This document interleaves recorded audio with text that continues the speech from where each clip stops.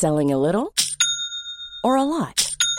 Shopify helps you do your thing however you cha-ching. Shopify is the global commerce platform that helps you sell at every stage of your business. From the launch your online shop stage to the first real-life store stage, all the way to the did we just hit a million orders stage. Shopify is there to help you grow. Shopify helps you turn browsers into buyers with the internet's best converting checkout. 36% better on average compared to other leading commerce platforms. Because businesses that grow, grow with Shopify. Get a $1 per month trial period at shopify.com/work. Shopify.com/work. When you're ready to pop the question, the last thing you want to do is second-guess the ring. At BlueNile.com, you can design a one-of-a-kind ring with the ease and convenience of shopping online. Choose your diamond and setting. When you find the one, you'll get it delivered right to your door. Go to BlueNile.com and use promo code LISTEN to get $50 off your purchase of $500 or more. That's code LISTEN at BlueNile.com for $50 off your purchase. BlueNile.com, code LISTEN. Quality sleep is essential. That's why the Sleep Number Smart Bed is designed for your ever-evolving sleep needs. Need a bed that's firmer or softer on either side? Helps you sleep at a comfortable temperature? Sleep Number Smart Beds let you individualize your comfort, so you sleep better together. J.D. Power ranks Sleep Number number 1 in customer satisfaction with mattresses purchased in-store. And now, save 50% on the Sleep Number Limited Edition Smart Bed for a limited time. For J.D. Power 2023 award information, visit jdpower.com/awards. Only at a Sleep Number store or sleepnumber.com. Ryan Reynolds here from Mint Mobile. With the price of just about everything going up during inflation, we thought we'd bring our prices down.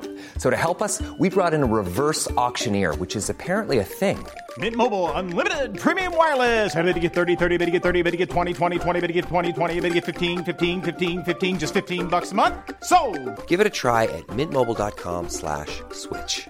$45 up front for 3 months plus taxes and fees. Promo rate for new customers for limited time. Unlimited more than 40 gigabytes per month. Slows full terms at mintmobile.com. Hi, I'm Daniel, founder of Pretty Litter. Did you know cats tend to hide symptoms of sickness and pain? I learned this the hard way after losing my cat, Gingy. So I created Pretty Litter, a health monitoring litter that helps detect early signs of illness by changing colors, saving you money and potentially your cat's life. Pretty Litter is veterinarian developed, and it's the easiest way to keep tabs on your fur baby's health right at home. Go to prettylitter.com and use code ACAST for 20% off your first order and a free cat toy. Terms and conditions apply. See site for details. Since 2013, Bombas has donated over 100 million socks, underwear, and T-shirts to those facing homelessness. If we counted those on air, this ad would last over 1,157 days. But if we counted the time it takes to make a donation possible, it would take just a few clicks. Because every time you make a purchase, Bombas donates an item to someone who needs it. Go to bombas.com/ACAST and use code ACAST for 20% off your first purchase. That's bombas.com/ACAST, code ACAST. The following is a presentation of the Force Center podcast feed.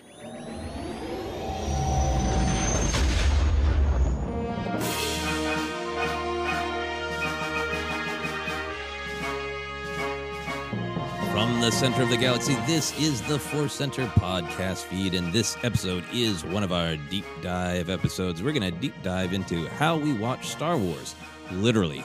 And I literally mean literally the way literally used to mean. Anyway, I am Joseph Scripshaw. I'm Ken Knapsack. If we're talking about how we literally watch Star Wars, I mean, I'm in sweatpants and I got some sort of taste treat with it. Sweatpants and taste treats. Man, that sounds like some old song by a little 60s Beatles knockoff band. I'd love to hear that. But we're going to have a ton of fun diving into just discussing from going from our youth to seeing Star Wars in the theaters to now the fact that it can be streaming on our phones to all those different experiences and how much it affects and changes how we feel about the actual story of Star Wars based on the experience of how we go about seeing it. But before we get to that, we're going to go to a few offers. First up from Audible, we always want to let you know that today's podcast is brought to you by Audible. Get a free audiobook download and 30-day free trial at audibletrial.com/4center. That is over 180,000 titles to choose from for your iPhone, Android, Kindle, or MP3 player. This week, we are continuing to recommend Victory's Price by Alexander Freed, the final book in the Alphabet Squadron trilogy. We are both enjoying our journey through that book, and we'll be discussing it relatively soon. To download your free audiobook today, go to audibletrial.com/4center. Again, and finally, that's audibletrial.com/4center. Free audio book. Ken, we have another offer. We do indeed. We have another offer from Inside Editions, publisher of a ton of great Star Wars books. They're offering 35% off across their entire website with a special Force Center code. To get your discount, enter the coupon code FC35 or visit the website with this link, insideeditions.com/discount/FC35. Now, this week, we're recommending this book. Do you like swamp vines? Do you want to try Mustafari and molten lava cakes? Well, then you're going to want to get Star Wars Galactic Baking. This comes out May 4th. I have an advanced copy in my hands. The treats look so good, but I'm afraid to bake, and this book is going to help get me through that with great things like this entry, Dex's Diner Pastry Case. That's right. You can have the same pastries Dex is selling, the Jedi. Just do so by going to insideeditions.com/discount/FC35 and check it out on us. Joseph. Yeah, I am looking forward to paging through that. And, who knows? Maybe we'll make some YouTube videos of disastrous cooking attempts. You and I should try to bake. And then Jen Landa just comes in and goes, guys, here, let me show you how to do it.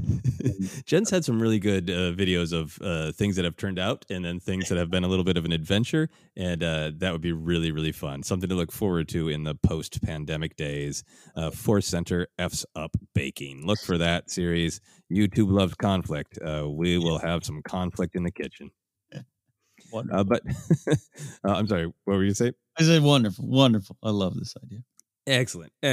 We will get back to that in the post-vaccination times. But for now, we're going to talk about a return to the theaters, right? It is coming in the not-so-distant future that people are going to be able to safely gather in movie theaters again. And that got me thinking about the history of how we literally watch Star Wars, from theaters to VHS tapes to streaming on phones and in airports, as I know you have done, Ken, and how all that changes our experience.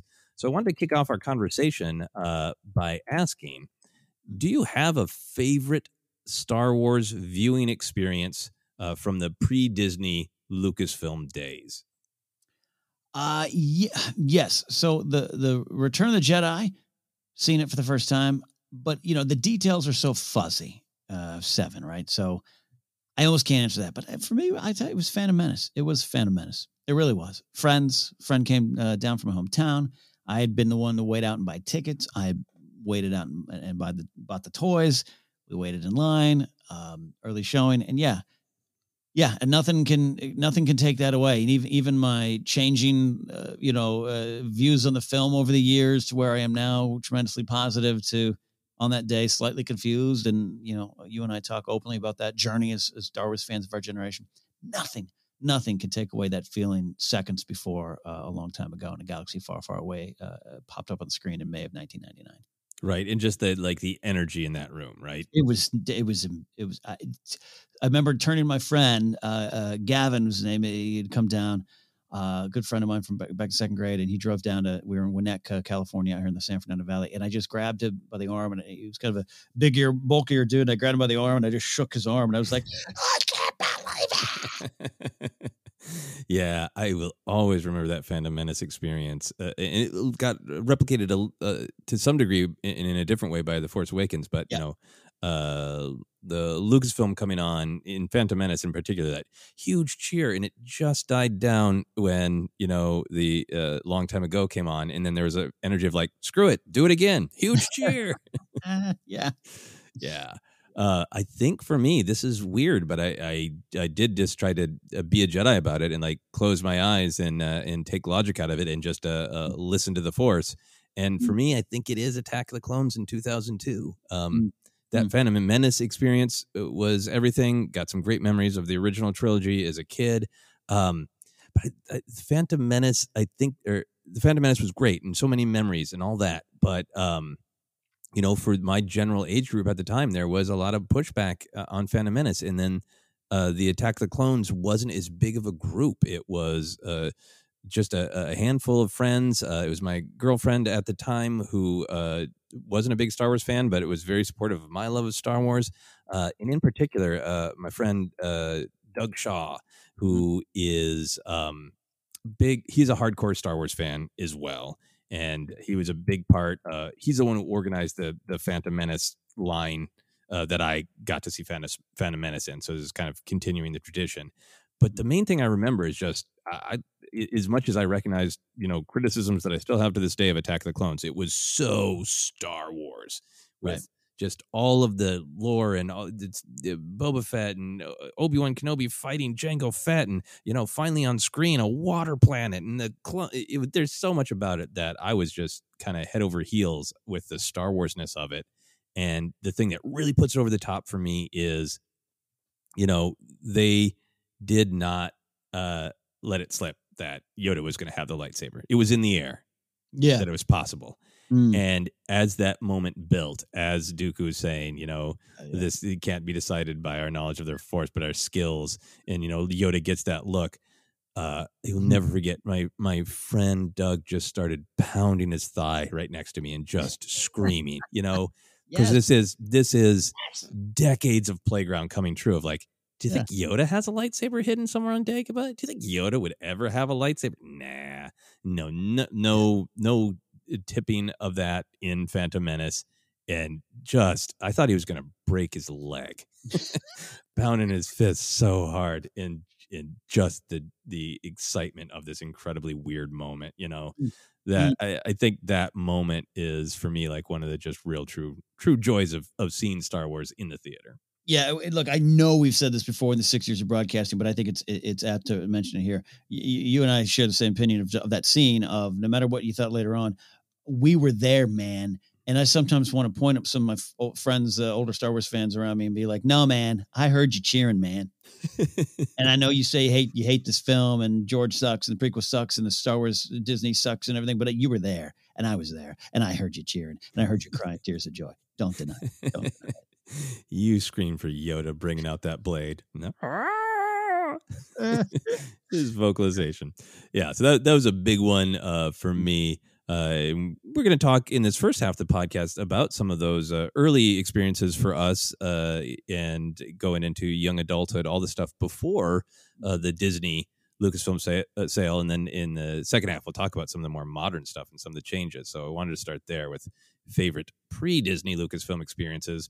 I also want to get into this big picture question, Ken, of Star Wars is solidly a television franchise right now as well as, a cinema franchise.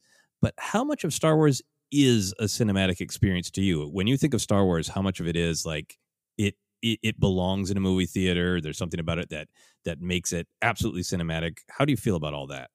I understand that sentiment and at times have, and perhaps will again express that sentiment. Thankfully, Uncle Bob hasn't stood on a stage and said, we're done with Star Wars in the movies and we're concentrating on just Disney Plus, even though that's what they're doing right now. We know Patty Jenkins, Taika Waititi, other movies, other trilogies, rumored and facts, whatever it is, that day will come again. And that's pandemic aside or any current state aside. But it's why I struggled a little bit more with The Mandalorian before The Mandalorian even hit. It was just wonder. We're going to discuss it. So I'm not going to hit on it too much here, but why wasn't super into the Clone Wars as much as I am now? All that's there because it is a theater experience. But I think when I break it down, yes, it is hearing the seismic charges on the big screen. It is feeling like you're underneath an AT-AT Walker on all that stuff. Yeah, totally. But what is it? You and I are describing it. It's that communal experience.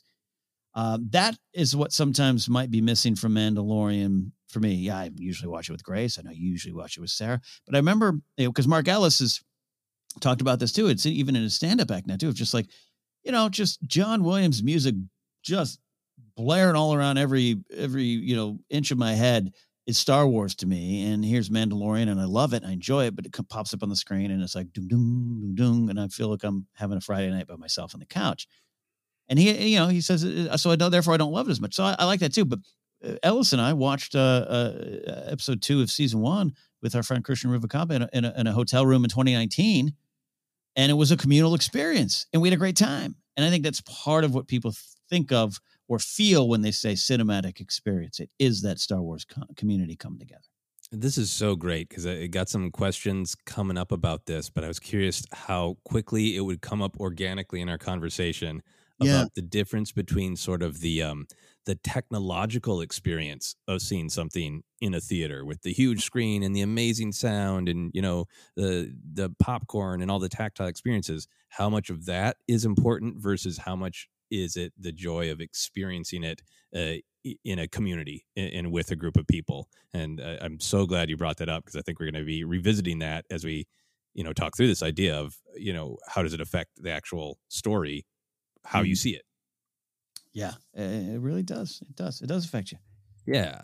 I think you can kind of split it out of like the storytelling, right? Because Star Wars has always made an effort to keep its on-screen, with the exception of maybe the holiday special, to keep its on-screen storytelling cinematic, right? I mean, the aspect ratio of the Clone Wars, and you know, the million different moments of Filoni talking about like, these he wanted these were not. It's a cartoon. This was we're making a little half an hour movie every episode, right? Mm-hmm. So they're constructed to always feel cinematic, and I would argue that Mandalorian still feels cinematic. I totally understand what Mark is saying about that experience. So like the storytelling always has like an element of the cinematic to me, but I think because I grew up with it being this incredibly rare treat, that movies came out, you know, very rarely, and they were movies. That will always be a part of what Star Wars is to me. But I was trying to think of the right analogy.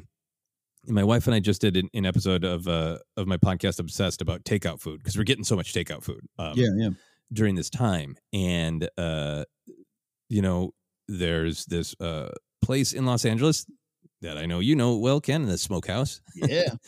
Great supper club, right? Where part of the point of getting the food there is to go there, right? And be in that environment where you can just kind of, you can feel in the walls that Frank Sinatra used to have arguments with people here, you know? Yes. You can feel the history in the place. There's, you know, you in Grace invited Sarah and I to go there specifically on a night where there was a great singer, right? Mm-hmm. So it's got this vibe that you can't get anywhere else without going there. Totally. But Sarah and I have been getting takeout from there. And like, the food is special and the food is great. And I absolutely still love the food, and it's still delicious. And you can even get cocktails to go, and you can kind of, you know, have the Smokehouse experience at home, but it's never going to be the same as going to the Smokehouse. Yeah. And I think that's ultimately the way I feel. Like, Star Wars is always Star Wars in its one experience, to have it at home on the television, like great takeout. Yep. But it's never going to be quite the same as going to the supper club, going to the movie theater, and being surrounded by fans and randos and the smell of popcorn, you know? Yeah. And Marvin Robinson singing. Oh, that's just at the Smokehouse. He's the great. Yeah. No, exactly. And we're in a new era where it's like, I guess with food and Star Wars, where I feel, you know, I don't feel a complete loss at all. I love it so much. And we're going to talk about just, you know, how many times you watch Revenge of the Sith on your phone. You know, it's a lot. But yeah, there's something special about having 2 loaves of cheese bread in the restaurant.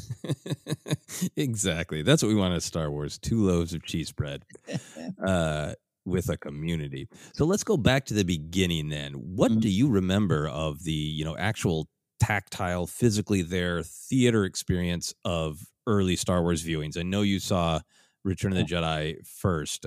What are those memories like? I wonder, and you know, absolute wonder. And I touched upon a little bit on Spotlight Star Wars I released this past weekend. Of just like, I remember driving, or parents driving away, and me looking up to the stars. And it wasn't like, now some people looked up the stars and said, I want to, you know, take a space shuttle, or I want to design a satellite, or, you know, get into science, and other people were storytelling. I was definitely a kid of like, I want to become a George Lucas. I didn't even know what that meant, but I do remember driving away, 7 years old or so, and just looking up and just thinking the adventures out there, that world's out there. And the second time I saw it, we saw it at another theater in our town and down the street from my house. And that was one that my sister cried and my mom had to remove her because Yoda died. And my sister just kept screaming, Yoda-yo, Yoda-yo. Totally understandable. Totally understandable. So other than that memory, I remember really, it sounds cliche. It sounds like, man, they're just so positive over there at Force Center. They actually love this stuff. I just remember walking in the theater, just wanting to go back to that world, back to those friends I made in that world, and knowing what's going to happen. Obviously, I know that they're going to blow up the Death Star. I saw it 2 weeks ago. But knowing that I just want to live in that world again. And I think if you're a Star Wars fan and it's similar to any other big genre kind of entertainment, Lord of the Rings, Game of Thrones, Doctor Who, anything that we talk about, you really feel part of it. And that is what I remember. And it's not necessarily tactile. I'm not describing the popcorn. I guess it's, but I remember that as well. All else faded away, Joseph, because I was there. I was in the world. Right. So in a way, you're like, your tactile experience of the actual theater is the theater working the way it's supposed to, of it melts away, reality melts away, and you remember being in a different world. Yeah, 100%. And then later on, I started processing the storytelling of it and wanting to tell my own stories. But that is what and that is why sometimes I struggle with some, I know I can be wonderfully curmudgeonly and grouchy sometimes, but, oh, Ken, you love Game of Thrones. You'd love Vikings. Not really. I love Game of Thrones. And I love living in Westeros in my head and studying the history of Westeros and Essos and everything. I really do. I got pulled in by that world, not the story. The story is there and I love it. I got pulled in by the world. I got pulled in by Star Wars. And that's the difference between, not that Vikings isn't good or Outlander isn't good, or all these other shows I constantly get recommended. Oh, you like swords and dragons? You should. No, I like Game of Thrones. I like Song of Ice and Fire. Yes. I watch Outlander and enjoy it. I would not make a Game of Thrones comparison myself, but that is an entirely different podcast when we start doing Other Center and talking about random television shows. Yeah. I love what you're saying though of what your memory is how it made you feel and disappearing into a world, and that makes a ton of sense to me. I think that is some of the power of Star Wars, is it felt so specific. And as a kid, I wouldn't be like, yeah, it's because George Lucas likes anthropology and he allows characters' names to be pronounced 2 different ways. And here are the building blocks of creating that authenticity. It's just, you don't have words for it. You're a kid and it feels like you went to a different time in a different place and you want to live there. Yeah. And that was my experience. I have very dreamlike memories of seeing A New Hope and Empire Strikes Back. I've talked about, I was living in Portland, Oregon at the time of Empire Strikes Back. And I remember there's an intersection of bridges where kind of in my mind, it's incredibly high in the air. It's Coruscant, but I know it's not in reality, but where like one bridge passes under another bridge of freeways. And we only took that route if we were going to the theater. And like, that's one of my memories of like, if we're going through this section of freeway where the bridges overlap, we are going to Magic Place, so I have those kind of dreamlike memories of Empire Strikes Back. But then, because I was getting a little bit older, I have really concrete memories of Return of the Jedi. I remember the buildup of being extremely concerned that a tall person would sit in front of me because, the seats weren't as raked back then. It was around the time of concerns about people slipping razors into candy at Halloween and tampering with aspirin. So I was telling him, I remember like, I'm choosing not to have candy because I don't want to accidentally die during Return of the Jedi. Yeah. And we're certainly not laughing at the real life incident behind that, but man, I lived with that fear every day. Yeah, I mean, if people try to tell you, that everything was so much simpler when you were a kid, I've never felt that about nuclear holocaust razors and the candy 80s myself. Yeah, ducking under a table in my elementary school, hoping the apple I have to survive on if the blast happens doesn't kill me. Yeah. Exactly. So, I had some anxieties going into Return of the Jedi, but we had got, though, it's funny to think of just how different a spoiler day it was. We had like pre-ordered the storybook, and I think we read like the first half. So like we knew some stuff that was coming. My brother and I remember really viscerally sitting in this, relatively small theater. At this point, I was living in St. Cloud, Minnesota. Luckily, no tall people sat in front of me, and discussing, which of the parts that we knew were coming up were we most excited to see how that would possibly look on the screen. Yeah. And, it was like, how will that possibly look when Luke Skywalker gets his lightsaber and Boba Fett blasts off? Yeah. And I remember almost more than watching it, I remember the excitement of sitting in that theater that I was actually going to see these things on screen. And some of that magic just really, really remains for me, I think, to this day of like, I can't wait to see that on the screen. I can't believe that's on a screen. I think that's some of the reason I love some of the things in Mandalorian season 2 so much of like, like strip away everything else. I can't believe that's a Mandalorian actually fighting a real crate dragon on screen, Yeah. Oh yeah. Yeah.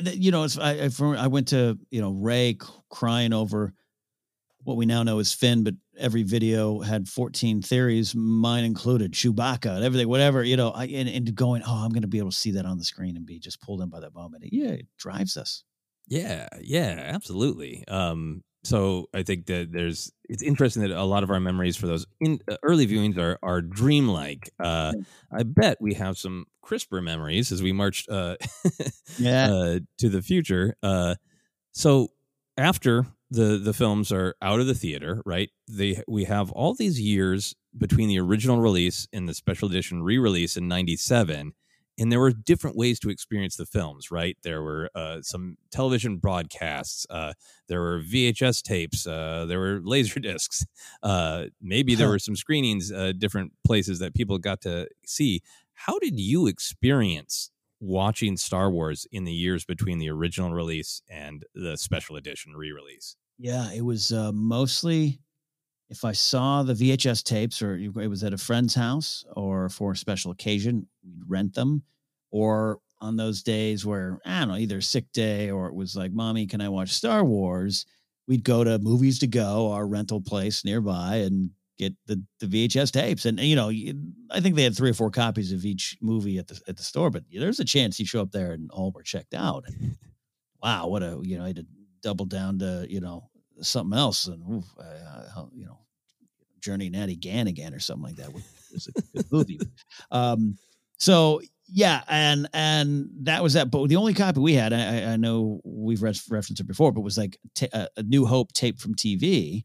So I'd put that in all the time, and that's why I still remember where the commercial breaks are. But that was it. We didn't own it. We didn't own copies. It wasn't until I was in high school and working a little part-time job, but I bought my own VHS copies coming in out of high school into college, actually. So we're talking early, I graduated high school in 94. So about 92, 93 was the first time I owned my own copies. Wow. We were on a similar trajectory then. Yeah.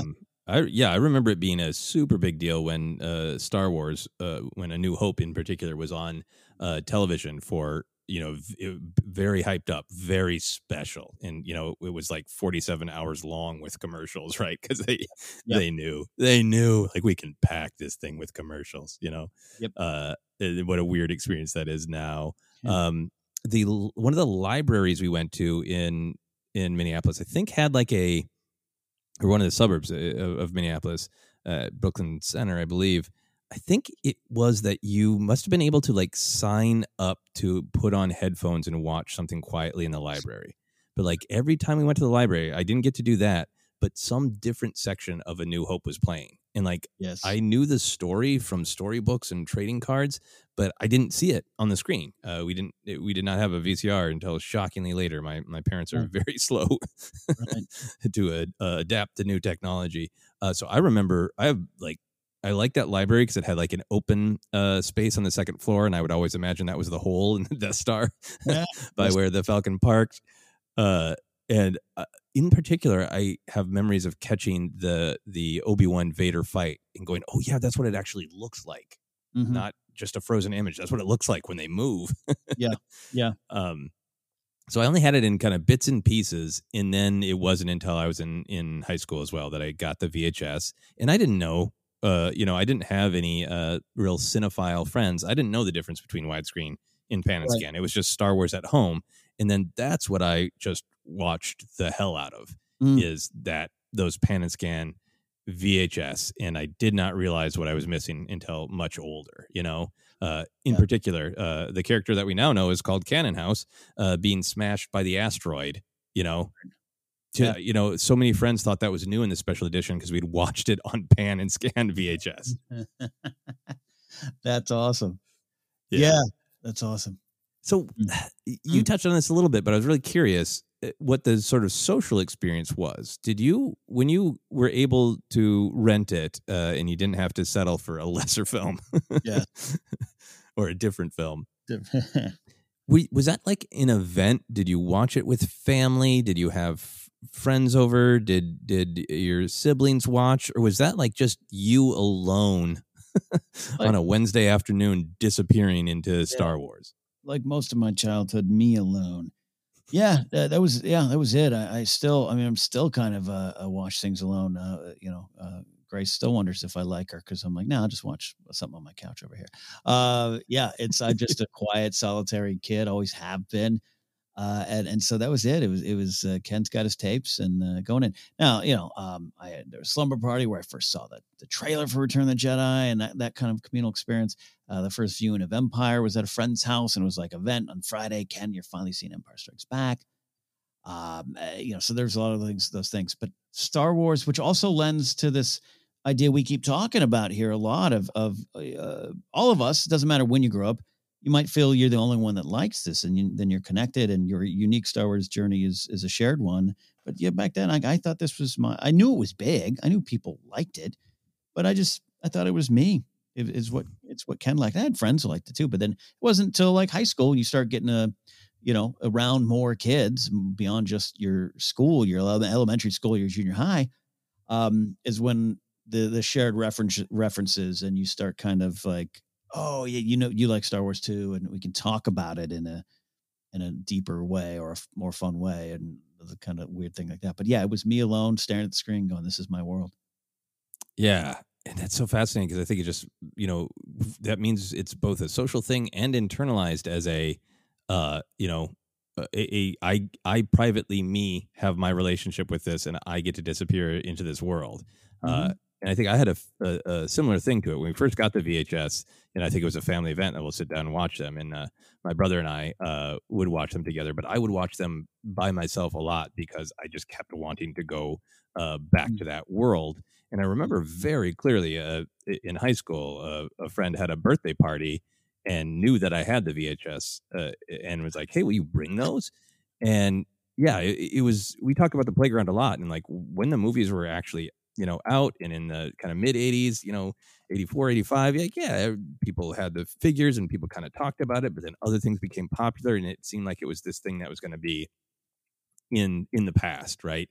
And I remember that particular slumber party being like, oh wow, everybody my age still likes this.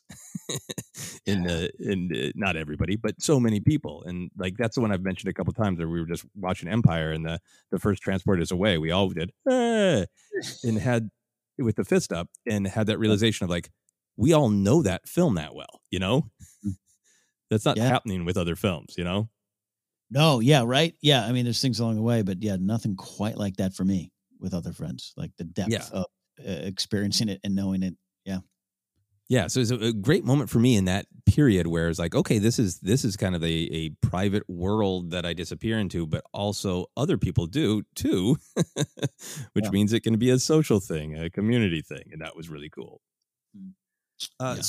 So in that era, it doesn't sound like you had, the cool aunt or uncle who's a cinephile that can tell you all about aspect ratio and bring over the Laserdisc and slap your hand if you reach that Pan and Scan VHS.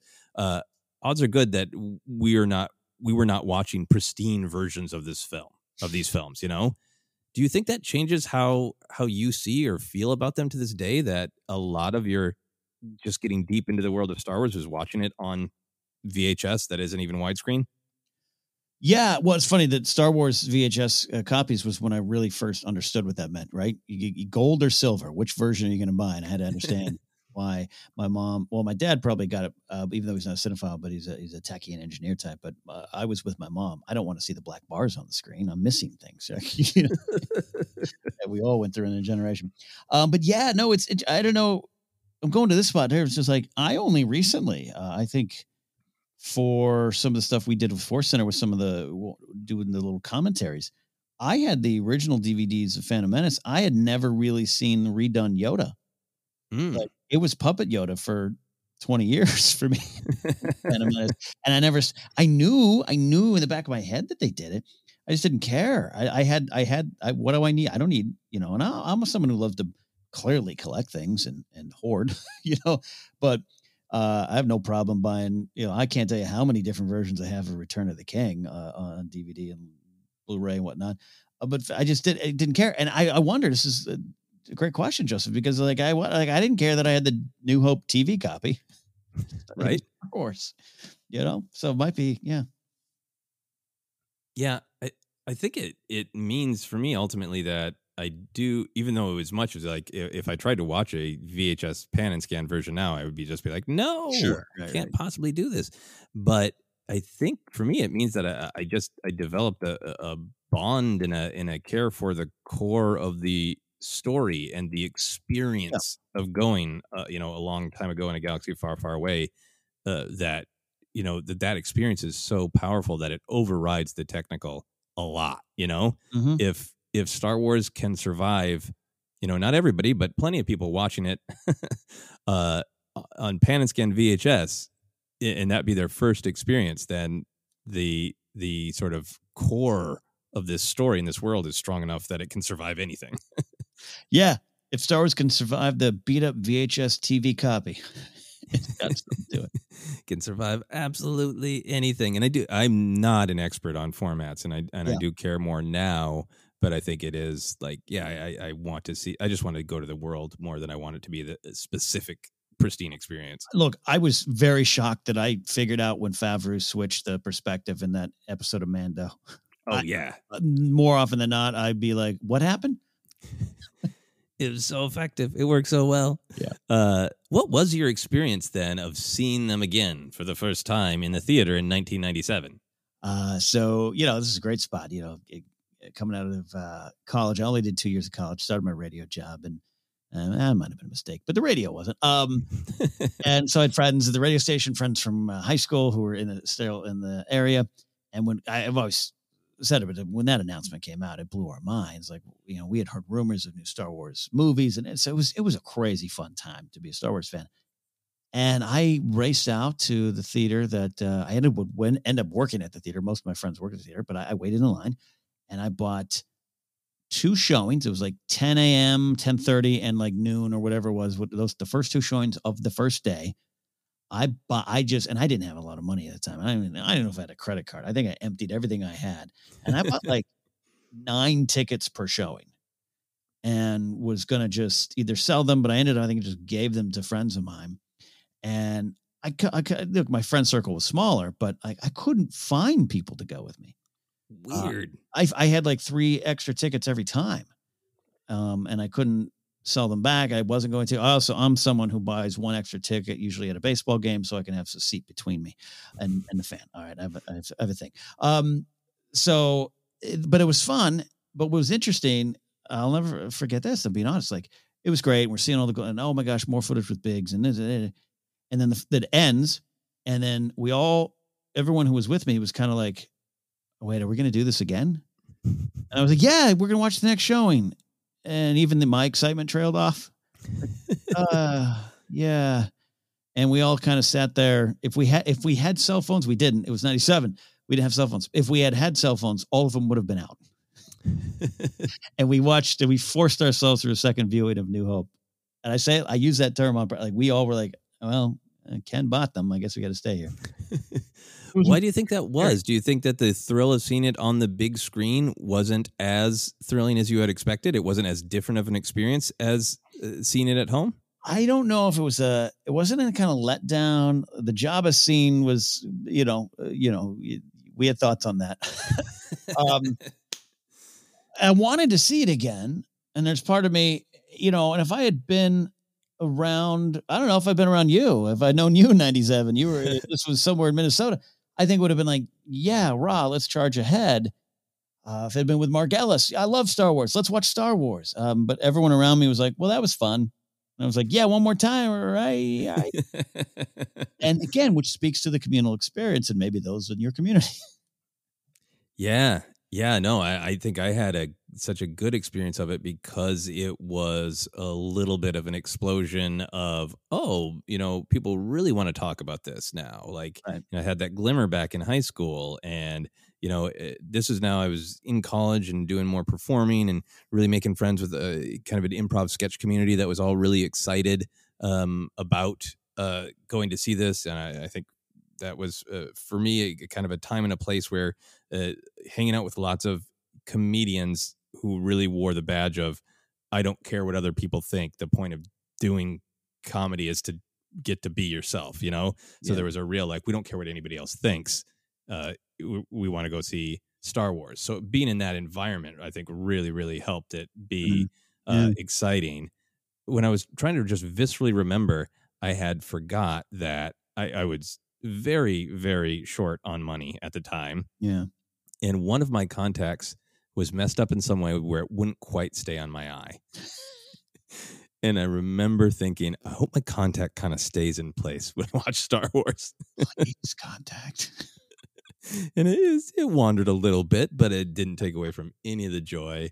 I remember seeing A New Hope. I saw A New Hope twice. I think I saw it once with some improv friends. Then I saw it once with another group of friends. And people laughed at the moment where in A New Hope where Vader says, I sense a presence I haven't felt since, and then turns kind of abruptly, Right. But at that point, I was so into it's Star Wars.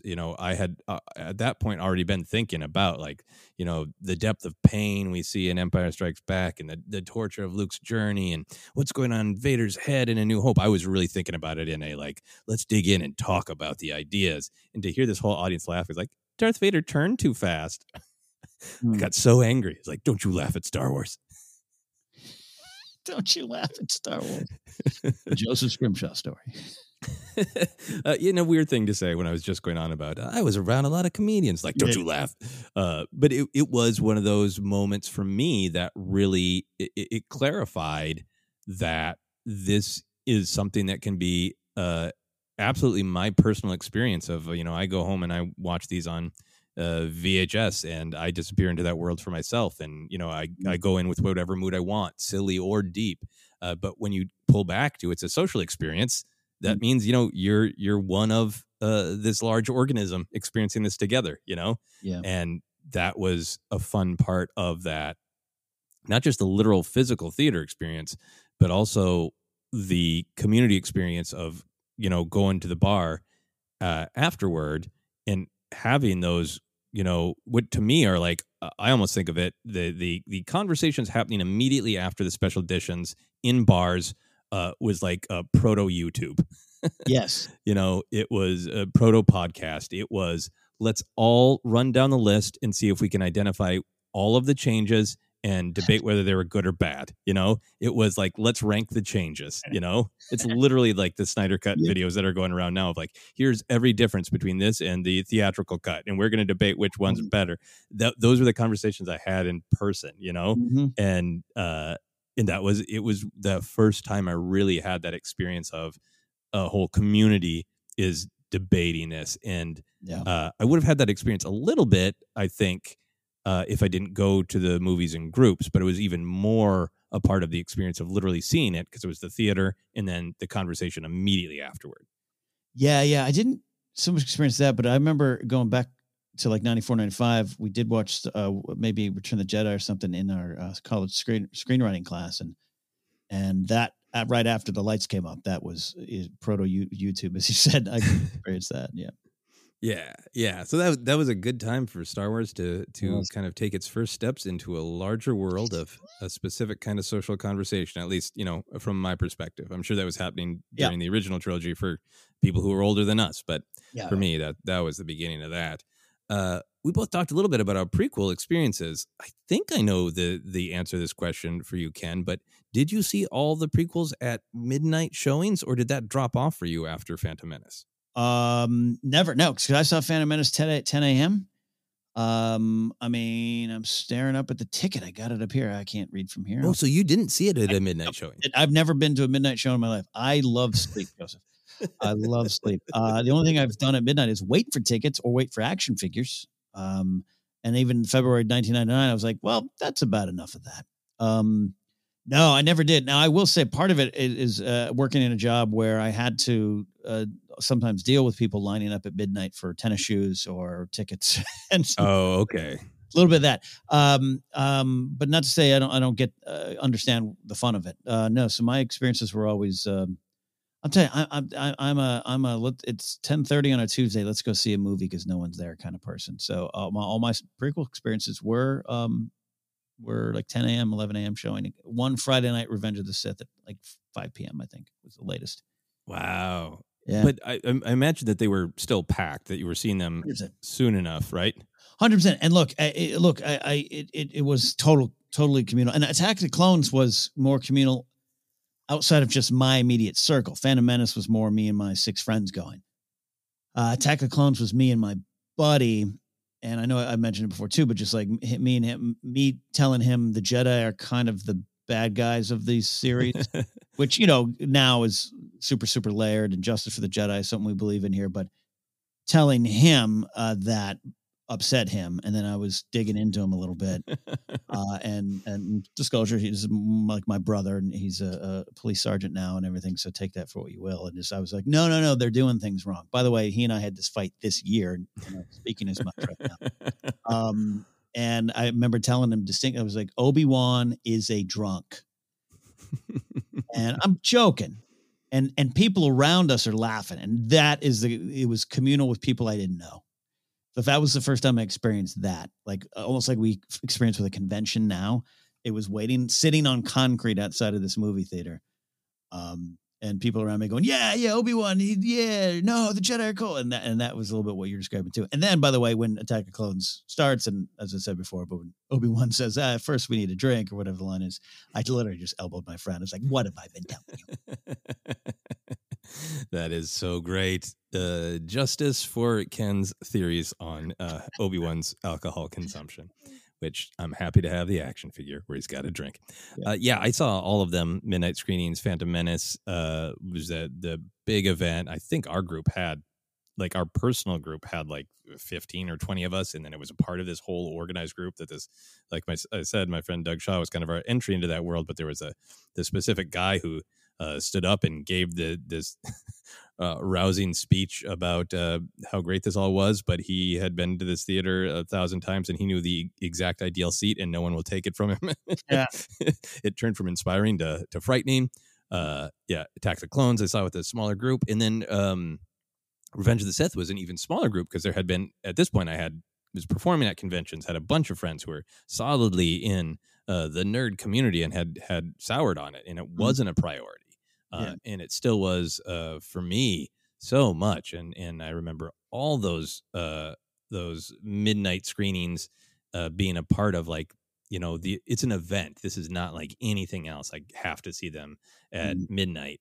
I'm curious for you, with something like the prequels that are so informed by the audience reaction and that first time you see them, and the memories that you're sharing of, elbowing your friend at drunk Obi-Wan Kenobi, and me remembering my friend pounding his leg at Yoda's lightsaber.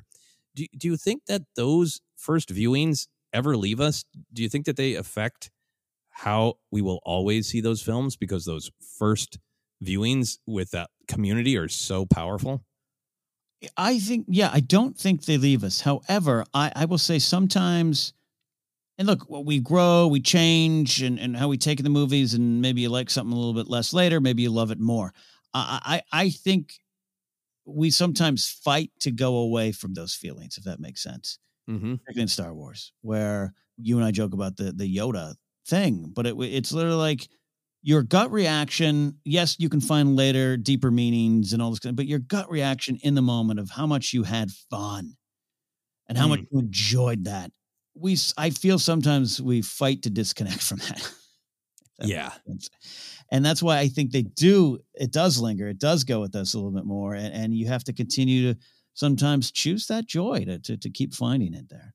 Yeah. I will always remember the change in trajectory, right? Of the Phantom Menace was just this huge explosion. Then immediately there was the questioning of it, like walking out of the theater, there was the questioning of it, Mm-hmm.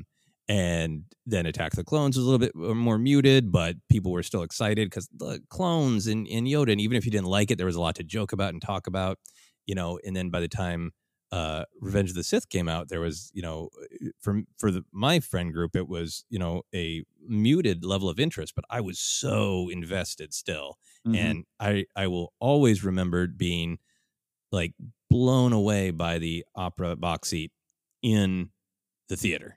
Yes. And having that memory, I think, will always affect how I watch the films. Of that memory of joy, as you're saying, Mm-hmm. from that first viewing, will always be with me. Yeah, and there's a moment of Revenge of the Sith I still laugh about. And they talk about just that first viewing. I saw Revenge of the Sith at ArcLight Hollywood, and I was casually trying to date more of this one girl. And at the time, I was I'd say I'm more conservative. I was more conservative leaning back then. She was not. And so when Anakin yells out, "If you're not with me, you're my enemy," and she yells out in the crowded theater, "Ha! Lucas hates Bush." I'll never forget that. It was a fun. It was a great. And I was one of the first times in my life I looked at the screen. I was like, "Hey, wait, you're right." Yes. Definitely for people who weren't of the right age or of the right time, that was, to me, crystal clear that yes, Anakin Skywalker just paraphrased George W. Bush. Yeah. And I remember that viscerally because even though I was generally around people who were not super excited about George W. Bush, I was also around a lot of people who were very opinionated that at the time that pop culture shouldn't reference modern things. It takes you out of the world. Right. And so I remember that of being I remember just being blown away in general because I thought like, wow, Revenge of the Sith was a lot of what people wanted from Phantom Menace, Mm-hmm. So many battles, so much lightsaber fighting. The opera scene was like, wow, this is, everybody, so many people criticized in my friends group, Hayden Christensen, like, this is amazing. And this is Ian McDermott getting to go to town. This is an amazing dialogue scene. So as I was watching it, I was like, starting like, almost like racking up these, like, in the pro column of like, maybe people will love this one. And then, and then we get to the, like, ooh, a lot of people aren't going to like if you're, with me or against me. And then we got toward the end of the Vader scream and like the Frankenstein walk and the no. And I was like, oh man, yeah, here we go again. Here we go again. Here we go again. People are not going to like that one. Yep. So, I mean, that's also a part of my viewing of remembering like a Revenge of the Sith, of sitting there being both utterly into it as my own individual experience, but also having that brain of like, what is the conversation around this going to be? Yeah. Well, and that we'll talk about that in the modern era too. Oh boy. Yes, we will. Speaking of which, we'll keep rolling so we can get to the modern era. So, modern era. So finally, the DVDs finally start coming out. We've had Star Wars at home for a long time, but now we have it in much better quality, a ton of special features. How did that change your viewing of Star Wars to have it in better quality and to have all those special features? The special features are amazing, and I think a lot of people listening are probably special features folks, and we're and you know who you are. And even though I don't really say I'm a big movie fan now, I don't watch a lot of movies now and everything, but man, the movies I love, I just take in as much as I can about the process, the stories, the people, the stories behind the creation, all those kind of things I love, and getting the prequel stuff in my hands, because again, to almost beat it to beat a dead shack too many times. These are not super popular movies for a lot of our friends, right? And I was in that vein, doing that too a little bit. But I always talk about secretly, no one's watching me. I'll put in Revenge of the Sith, right? I'm at home alone. No one knows I'm watching this movie. I'll tell people I watch Return of the Jedi, but I'm going to watch Revenge of the Sith tonight. And that grew until I met, quite frankly, you come on Jedi Alliance. And I'm like, man, that that dude came on our show and just really opened up some thoughts for me about these movies and made me feel more confident about loving these movies. But it was the special features that it felt like Star Wars. It felt like, oh, wow, they did use a lot of practical stuff in Phantom Menace. So me yelling about some of the green screen stuff is, not as important as I thought, or the care that they went into it. The beginnings documentary the Phantom Menace one, which I watched that like 2-3 weeks ago. I put it up on I think my phone. I was watching it while I was working out. I've seen that 50 times, but it's so great. It's so great, but also here I am going, Phantom Menace is stupid. Jar Jar Binks is stupid. I hate that movie. But man, watching George make that movie is inspiring. And so it was it pulled me in, and I still, it changed. So to your super question, your top of the line question here, it changed my experience because it made me just appreciate everything around these movies. And it just took a while for me to appreciate the movies again. Yeah. It's so great that you talk about that path to appreciating them. And I definitely had criticism. I did sketches where I made the jokes. I kind of agreed with everybody's criticisms, but I didn't agree with everybody's criticisms adding up to, and I don't like them and I won't watch them. Because even when I agreed with the criticisms, I kept watching them. And in particular, we've talked about, I got that VHS of Phantom Menace that came in the big deluxe one that came with the book and a little bit of film. Watched that, got the DVD the second it came out, and I watched that DVD of Phantom Menace again and again. I got home at whatever it was, like 3 a.m. from the Attack of the Clones screening, and I didn't want to leave that world. So I watched all of Phantom Menace with the frozen pizza from like 3 a.m. to 5 a.m. in the morning. As a night owl back then, practically nocturnal. But spending so much time with the just rewatching them, even though that part bugs me, but I love this part, was a huge part of, what really opened me up to these movies, and partially went back from that, like, yay, Star Wars is everywhere. It's a big part of our society again. But a lot of my friends don't like this. And it's also this private experience where I just watch it again and again on a DVD. And absolutely same thing with Attack of the Clones, because I like that one even more. And the extras on the DVDs were great, but then they also streamed a lot on the website. And I think that was the first time for me. It was like, okay, I got some problems with the movies, but I know who Nick Gillard is, and right. I know who Trisha Bagar is. I know Rick McCallum has to get bleeped a lot, and I was so into the people behind it as well that became a big part of my viewing experience. Yeah. I get it's that power behind the scenes stuff with Star Wars and a lot of things, but it's never quite, for me, it's never quite like Star Wars. Even if I watch, I love the Lord of the Rings behind the scenes stuff, all the stuff, but it's like, it's McCallum chomping gum and dropping F-bombs is just part of Star Wars as anything else. Yeah. There was an Easter egg also on the Phantom Menace DVD that gave me endless joy that I don't remember how you get there. But it was a scene of Frank Oz, puppeteering Yoda back when he was a puppet, and Yoda just blanking on his line, but Frank Oz stays in character. And I was doing a ton of acting at that time, so my friends and I had lots of jokes for when you forget your line, and as a fun kind of game of when is the other person gonna forget their line, and to see Yoda do it, and like George. It's just hilarious. So I think for me that it's really clear going through all this that Star Wars is a big cinematic experience, but a ton of it has been built privately in my home as well. Yeah, absolutely. Last question for this half of the podcast. When you started watching Clone Wars, because I did not immediately watch it on television, did it feel smaller or less significant because it was on the small screen and Star Wars was movies to you? I will 100% say yes. Yes, even though I've talked about almost kind of immediately liking it and the some of the action and some of the pew, pew, pew. I was like, no, this is Star Wars. Okay, it's great. But it just was not appointment television for me in an era where you had to, set your DVR to record it or watch it live, right? Oh, the old days of just 10 years ago. So it felt smaller, and therefore I viewed it as smaller. And just my interest in it was, that's great. I love Star Wars. Oh, yeah, I'll watch a couple episodes and I'll get to it. Yeah.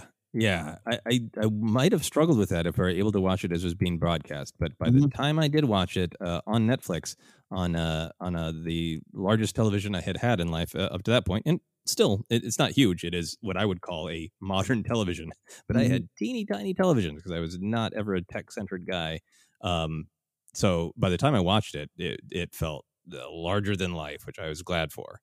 We're going to take a quick break on that note and get into Star Wars becoming larger than life again as it exploded back onto our screens with Disney Lucasfilm. We will be right back.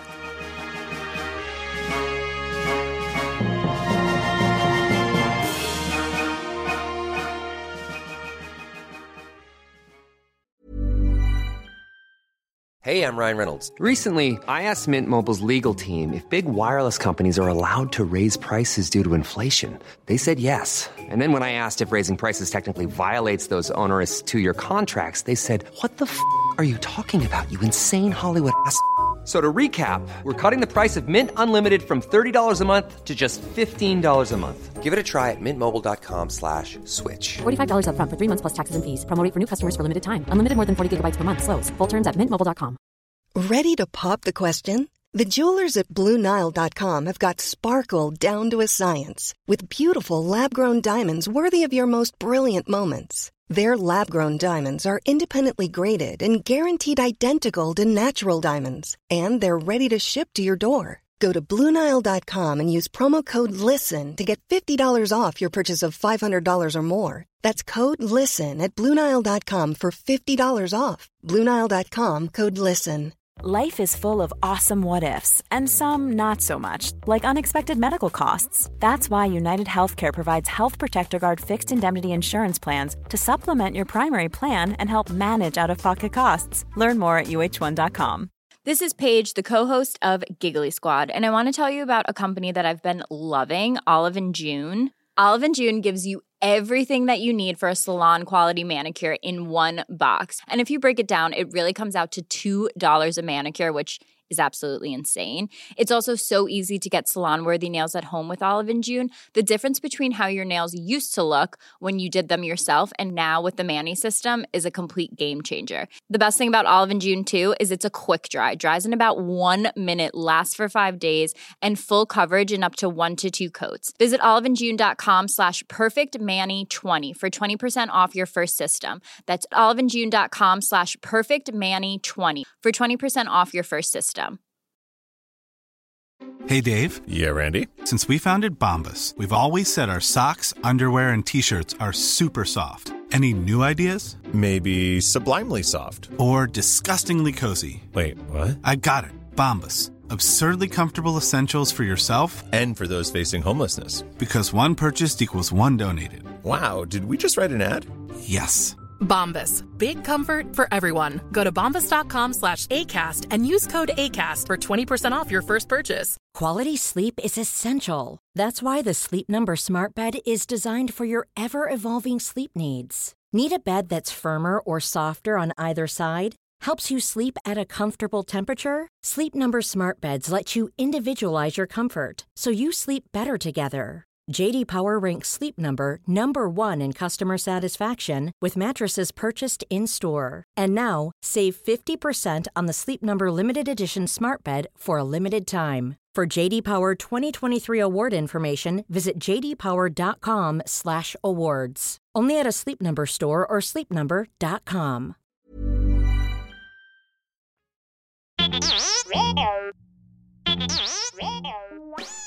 Hey, Force Center friends, make sure you're keeping up to date on all the great content from Jennifer Landa.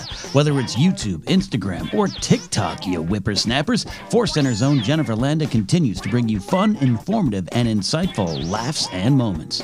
Also, Jennifer brings her experience and perspective as a Star Wars-loving mother to her DIY projects, blogs, and more. So be sure to head on over to JennyLanda.com. That's JennyLanda.com for articles like how to make your own Darth Maul sneakers or 10 unique Star Wars baby gift ideas.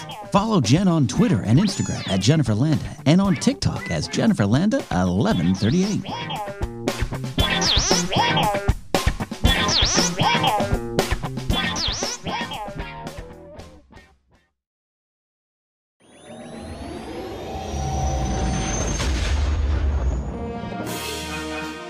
All right, so we're going to get into the modern era of Star Wars. Going to kick off with the big question, a difficult question.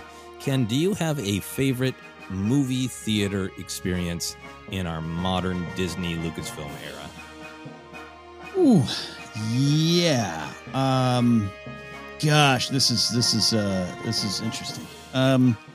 So going back to Force Awakens, obviously it's for me first, and then I think you, Joseph, as well. It started to change not only adults and different perspective, but I was now in this weird business of covering things. You were in it as well. It unfortunately, let's be honest, it took a little too much. You, me, and Jennifer weren't on the right lists for a long time. I was always a +1, and because of the full-time gigs I have at the other companies. So this is by Force Awakens. I'm seeing it at screenings. I was fortunate enough to go to The Last Jedi and Solo premieres, and Rise. Back in just a screen, I say, it was at the wonderful El Capitan. So that has always been, it changes it a little bit, but then I think it's just a different experience, and it's a fun experience. So I'm going to take the one, hey, getting to see Lawrence Kasdan load up on a second plate of tri-tip is its own kind of special thing. All right? I'm going to not factor that in, because just not everyone gets to experience that, and I've been very fortunate. I was very fortunate. Christian Harloff's daughter couldn't stay up that late on a school night, and that's how I got to experience that. But seeing even at the press screening at El Capitan for Rise of Skywalker, you and I sat, I think you were right behind me, right, with Sarah and Grace in front of you, and here I am. I remember at one point I'm kind of sobbing, and I remember you tapped me on the shoulder a little bit, you patted me on the shoulder, and so that experience. But then it's mixed in with a little bit of bad memories of walking out and having people immediately come up to try to debate me on how they didn't like it. And I'm literally telling them, I'm crying right now. Can I go? I clearly experience this differently than you. Can I just go to the bathroom and freshen up a little bit? And then we can have a debate about what you thought Finn should or should not have said. So I separate all that, but it all boils down to the same thing. And I'll end my little monologue here. Anticipating a new story, getting exciting. And now, because it was not in a theater, the premiere crowds, it was a little different. There's excitement, but being in a press screening, there's this, especially if it's on the lot and it's not at El Capitan, it's in a Disney screening room. There's a little bit more of like, you need to be reserved. Conan O'Brien's 15 rows behind you. Don't interrupt his experience. He's probably cheering. And you're part of the press, which not everyone there is part of the press, by the way. And so because of that, Joseph, it had me focus a little bit to where every time, a long time ago, a Galaxy Far, Far Away came up, I wanted everyone to almost leave me alone and not have a communal experience, because I wanted to go find my Qui-Gon center and be present for what I was about to see. And it was a different kind of experience, and each one was rewarding in its own way. And like when you saw that Force Awakens press screening, that was like, we're talking like a 10 a.m. There are a ton of these press screenings, and this is just another. Did you feel like, was there an explosion at, Han's entrance? Was the audience engaged? Politely, warmly. Little bit of this. Yay. We are applauding Harrison Ford's IMDb credit. We're not losing our minds, because that's childhood hero Han Solo back on screen. Yeah, and there's fans, obviously, in the business, right? A lot of people get into the business because of love of Star Wars movies or Marvel, anything, or whatever, Spielberg stuff. So it's there. But I'll tell you what, driving to Force Awakens, I was a +1 that day as well. And you have to drive the lot, and it's kind of confusing. I'm not on lots all the time. Grace goes on lots every, day for auditions or shoots or whatever. And I just, they're big, they're unwieldy kind of, city centers behind brick walls. And I was a little tense because I get a little bit of anxiety of where am I going to park and how do I do it? And then I got to sign in, and oh my God, I hope it goes well. But at one point, Joseph, I'm driving up Riverside Drive here in Burbank, and I'm screaming into my steering wheel, I'm seeing new Star Wars. Just let it rip. And I'm glad I did, because I couldn't do that in the viewing. In the actual screening. Yeah. That's so interesting in so many different ways that seeing it changes the experience. Do you think it changed? I know you said you kind of felt like you were watching it with your almost scholar hat on, right? Of like, you're there as press. Nobody's screaming. You're going to need to give your take on this. Yeah. So obviously it affected you. But was there a part of you that was like, hey, come on, everybody scream? Yeah, no. So the Rogue One screen, I know I mentioned before too, and I think a lot of today's episode is you and me kind of putting a bunch of different takes and stories we've told before here into one little stew here we're cooking. The Rogue One screen, I was Jeremy Johns' +1. A lot of you know Jeremy, and great guy. He and I don't disagree with a lot of what ended up happening with the Skywalker saga and stuff, but we went and saw Rogue One, and we both just let out a yelp of joy when Gold Leader and Red Leader show back up. And no one else, and I know that there's Star Wars fans in there. I could name them by name right now. And we literally did the, just us? Okay. And, when you get out of the screening, there's the line for the next screening. I always would try to get, and I still to this day, try to get to the earliest one because I don't want to be spoiled. I don't want anyone to. So when you come out of the theater and you collect your cell phone again, a lot of times they'll take your cell phones now or put them in bags and whatever. You got to get a magnetic bags. You got to get them in seal. You have to, you have to be respectful, and you can't blurt out. And all of them died, and Vader cut everyone up in a hallway because the next, 300 people are waiting in line, and they'll murder you, rightfully so. So Jeremy and I had to, we slow walked back to his car and got in the car. Then literally we looked around and no one else was around, and we just screamed how much we enjoyed parts of the movie. So it's a different experience, fun experience. But I wouldn't trade any of it. Again, it was just fun. It was fun to see it all. And the joy stuff. And it's, seeing it with you on screenings, or Jennifer for Solo, we all went and saw. Mark Ellis is just the best. He's just like, this is why I'm here. I love this stuff. I'll give my hot takes later. I just want to be a Star Wars fan right now. And I saw Solo sitting next to him, and Rise of Skywalker sitting next to him as well. And you behind me, and Mark a couple seats over. Like that now it's almost like the communal experience is your real close friends who can speak the language still and appreciate it and have fun. Yeah. Oh, that's great. You have such a great variety of experiences. I think for me, the Force Awakens initial viewings, I saw it multiple times at multiple theaters that opening weekend. I remember being in, ArcLight in Hollywood in particular. And, right before that first viewing, just utterly packed. The place was just filled with energy. And like, I was literally covering my ears just in case anybody, yeah. And I think it was like, it's Thursday, and there was a 7:00 screening, and I had like a 7:01. So I wasn't even worried that people had seen it, but I'm like, at that point, press, had seen it. And I was like, so trying to get it in the joy, I think one of the things I'll always remember is the feeling of, I'm sure many people in the theater were onto it a beat earlier. But as soon as Ray said, not that one, it's garbage. Yeah. Like I started pre-screaming yeah. because I knew that was going to be the Falcon reveal, and, just getting to explode with the whole audience. It's great to be in a place where you have permission to scream, out of joy, and I think that Force Awakens experiences were great for that. My two favorite experiences might be, because they were so weirdly different, is, saw Last Jedi at ArcLight as well. And the place was packed, but there wasn't that same Star Wars is back excitement. It was just kind of like, hey, we're all excited, but it wasn't that same just electric, insane, right? Yeah.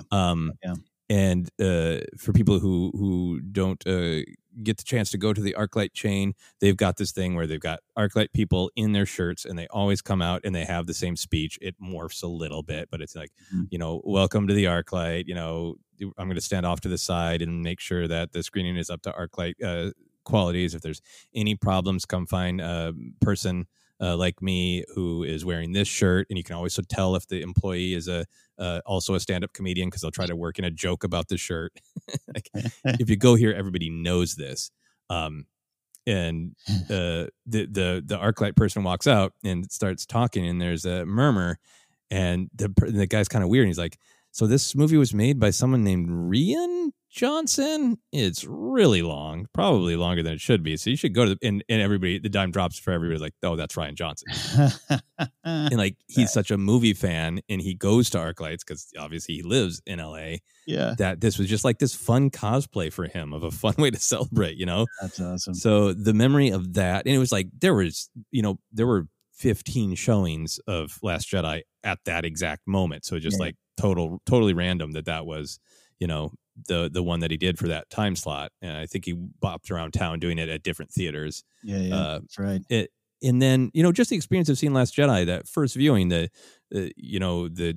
comedy tone doesn't bother me at all now, but it was a little like, oh, wow, this is, we've talked about that a lot. But then by the end, I was so blown away by the Luke stuff, loved everything about Luke and Crate and the Force projection, all that the first time. So I kind of went on this wild ride of like, yeah, that's cool. That was the director. Whoa, this movie is tonally all over. Whoa, my God. And to just like kind of profound joy by the end of it. And, whispering with my wife over cocktails, to put all the pieces together and process it. And, really talk about just how deeply emotionally affected by the Luke stuff I was. So that was just such a wild ride of a viewing. That might be my top one for the modern era. That's great. I can't wait for the next one. I mean, I got to tell you, I'm pretty calm about Star Wars. Not, take a break. Let's get them in the theaters later, a little bit later. Hearing your tales, recounting. So I'm like, God bless it. I can't wait to be in El Capitan seeing Star Wars again. Right. Yeah. And I mean, I'll keep this short because you've mentioned as well that press screening for Rise of Skywalker that a bunch of us went to, that was like 10 a.m., which is early for me. I got up super early and finished my coffee. So trying not to have to urinate during the film. I obviously, we love the film. I think there was some good response. It wasn't hugely, vociferous. But I could tell you were affected. I was affected.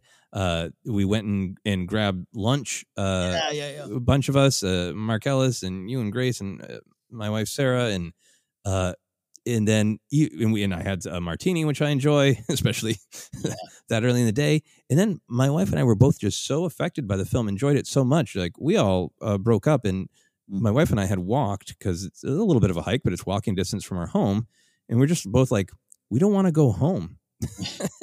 We want to stay in this place of, being in that movie and being in the joy of that movie. And we went to Musso and Frank and sat at the bar and had another round of cocktails and whispered about the movie. And then somebody else who had helped with like the promo of the opening, but hadn't seen it, kind of heard that we were talking about it. It's like, don't spoil it, because I haven't seen it. I put up some of the scaffolding, but I didn't get to see it, which like, that sucks. But just like this moment of like, I was like, it's thumbs up for me. And, I literally got home that day and opened up the Twitter because I just didn't look. I just stayed in this place of bliss with you and Mark and Grace, and then a big time with my wife, celebrating, all those moments that we love, celebrating the what the film did for Leia in particular. My wife and I talked about a ton. And then the second I opened up the internet, I was like, oh, okay. I'm glad I had that bubble of joy, because this one's going to be another ride, And I think for me, that literal viewing experience of what you went through too, of like, you were emotionally affected, immediately getting the, like, let's have the hot takes and let's, people have every right to their opinion, but it'll always affect a little bit how I see and think about Rise of Skywalker, of remembering that bubble I got to be in for a little while, where it was just about me and my close friends' reaction. Yeah. No, before it became the great debate. Yeah, and I'm sure people listening, no matter how you experienced it, and again, we know a lot of Force Center listeners that necessarily love Rise of Skywalker as much as us. I totally understand that, or you have certain issues that maybe we don't, and vice versa. But any Star Wars film nowadays, or any Star Wars show, it's like you appreciate that bubble, because once you step out, and I'm talking about like your immediate 6-person bubble, you step outside, it's a different experience now, and you can't deny that, and it's probably always going to be that way. So you find the joy where it is. Go to the joy.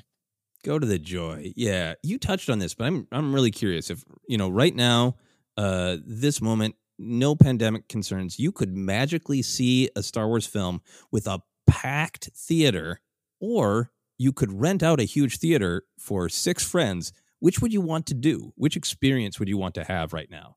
Let's see. Let me actually. I would want to. I think I'd want to rent out a big theater for 5 people now.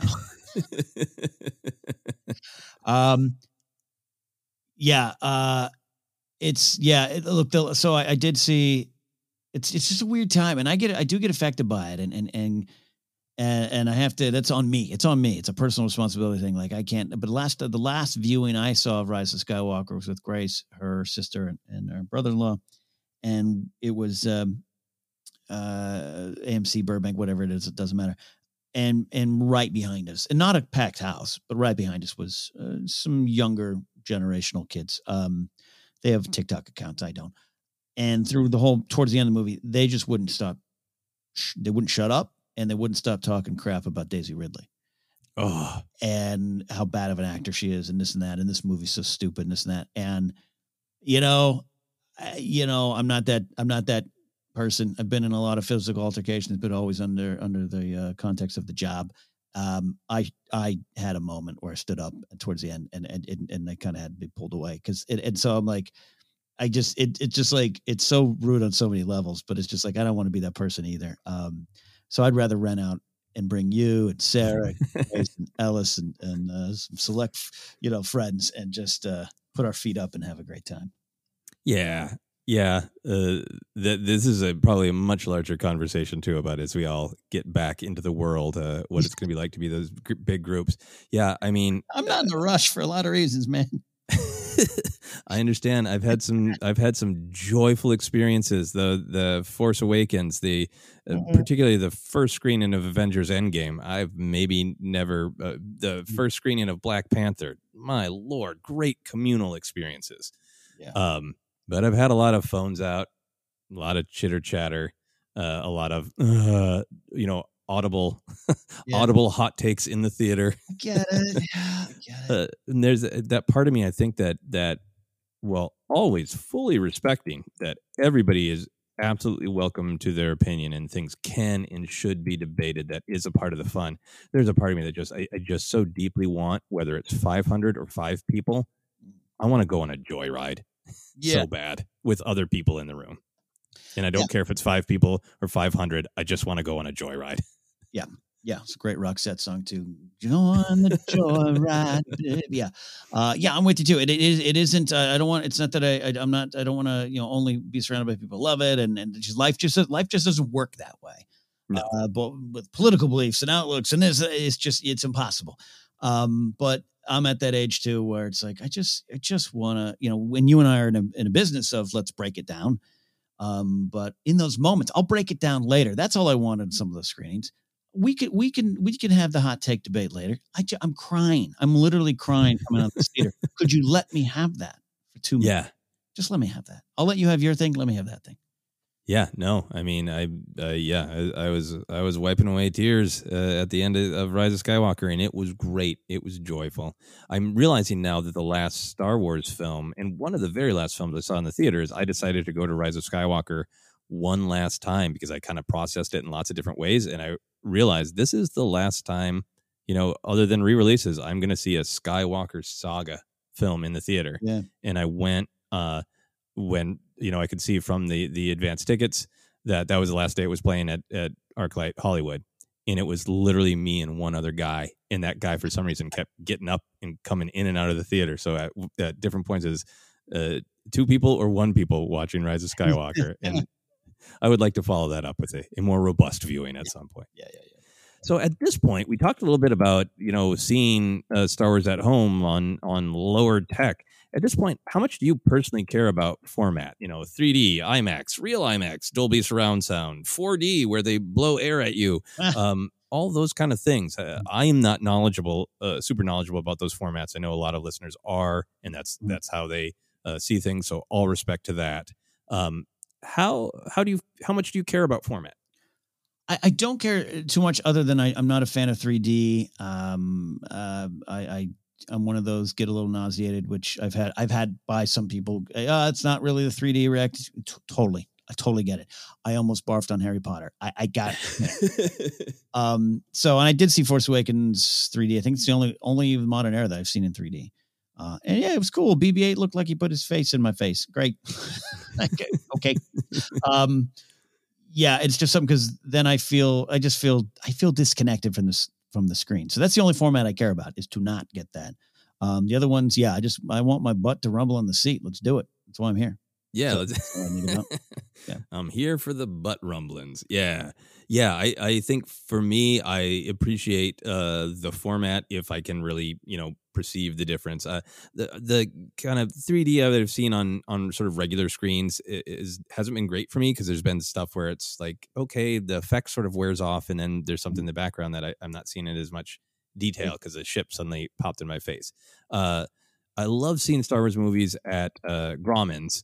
Obviously, that has with all the famous photos of the line of fans that's got such great for A New Hope for Star Wars at the time. It's got such great Star Wars history, and it's such an amazing theater. It's so physically beautiful, and then has the highest, most modern tech, and the 3D there is great. So I like seeing 3D if it's at a place like Grauman's that does it really well. And I only really care about the surround sound when it makes a difference to the mix of the film. And that was fascinating with Last Jedi. There's that voice, that female voice that says Rey in the mirror cave. And there were some screenings that I could not perceive that, but I could if I was at the right theater, like Grauman's, and have that wow, somebody just said Rey behind me. Yeah. So I only care, like you, if it really impacts the actual experience where I can see or hear something. Yeah, well, and look, we discussed before, but I took the Solo thing. I could not understand some of the complaints about how the film was shot, but some of the complaints are still don't agree with, because they're just they didn't like the real lighting used. And I think Bradford Young shot the hell of that out of that movie. It's my favorite looking Star Wars film. But in my third viewing, I couldn't see much in the first act. It was all blue and everything. There's something with the theater itself and the setting. So yeah, that stuff is a concern. And I'm like you, Joseph. I don't understand it to the degree other people do. So other than that, yeah, just put me in front of a screen.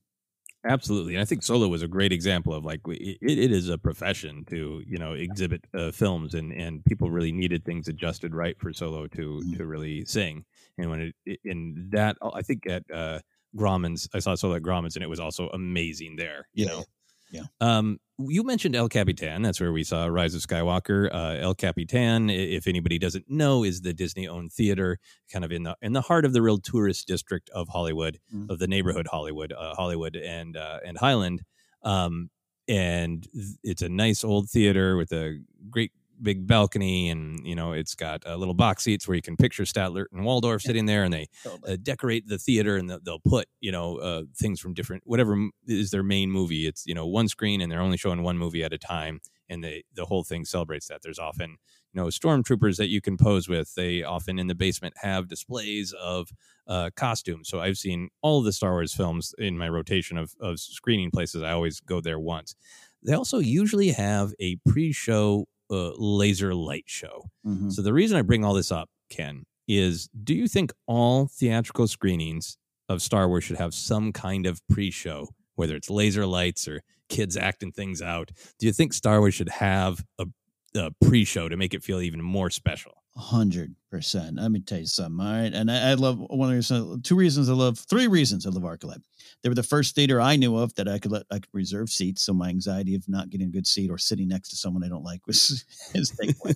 And then eventually soon you could bring drinks into the theaters. So as an Oasis fan, I had a gin and tonic while watching the documentary Supersonic about their song Gin and Tonic. Give me gin and tonic. And three, I love it when someone comes out and gives a speech. So El Capitan, I never had been to. I've been in LA since '98. Never went to it until I started going to the press screenings there. And, wow. You and Sarah always go. My friend Matt Key and his wife Brittany, they always go. Screenings or not, they always go there, and I always hear how great it is. And then the first one I ever experienced, I went to. It was me, Harloff, Ellis, and Catherine Reitman, and her husband. Gosh, well, I forget it now. Is her co-star on her show, Moms, the Mom Show, Single Mom, whatever the great show she's got going on there. We also the Muppet movie, the 2011 one, right, or 12 or 13, whatever it was with Reese and Segel. It was the first time I've ever been.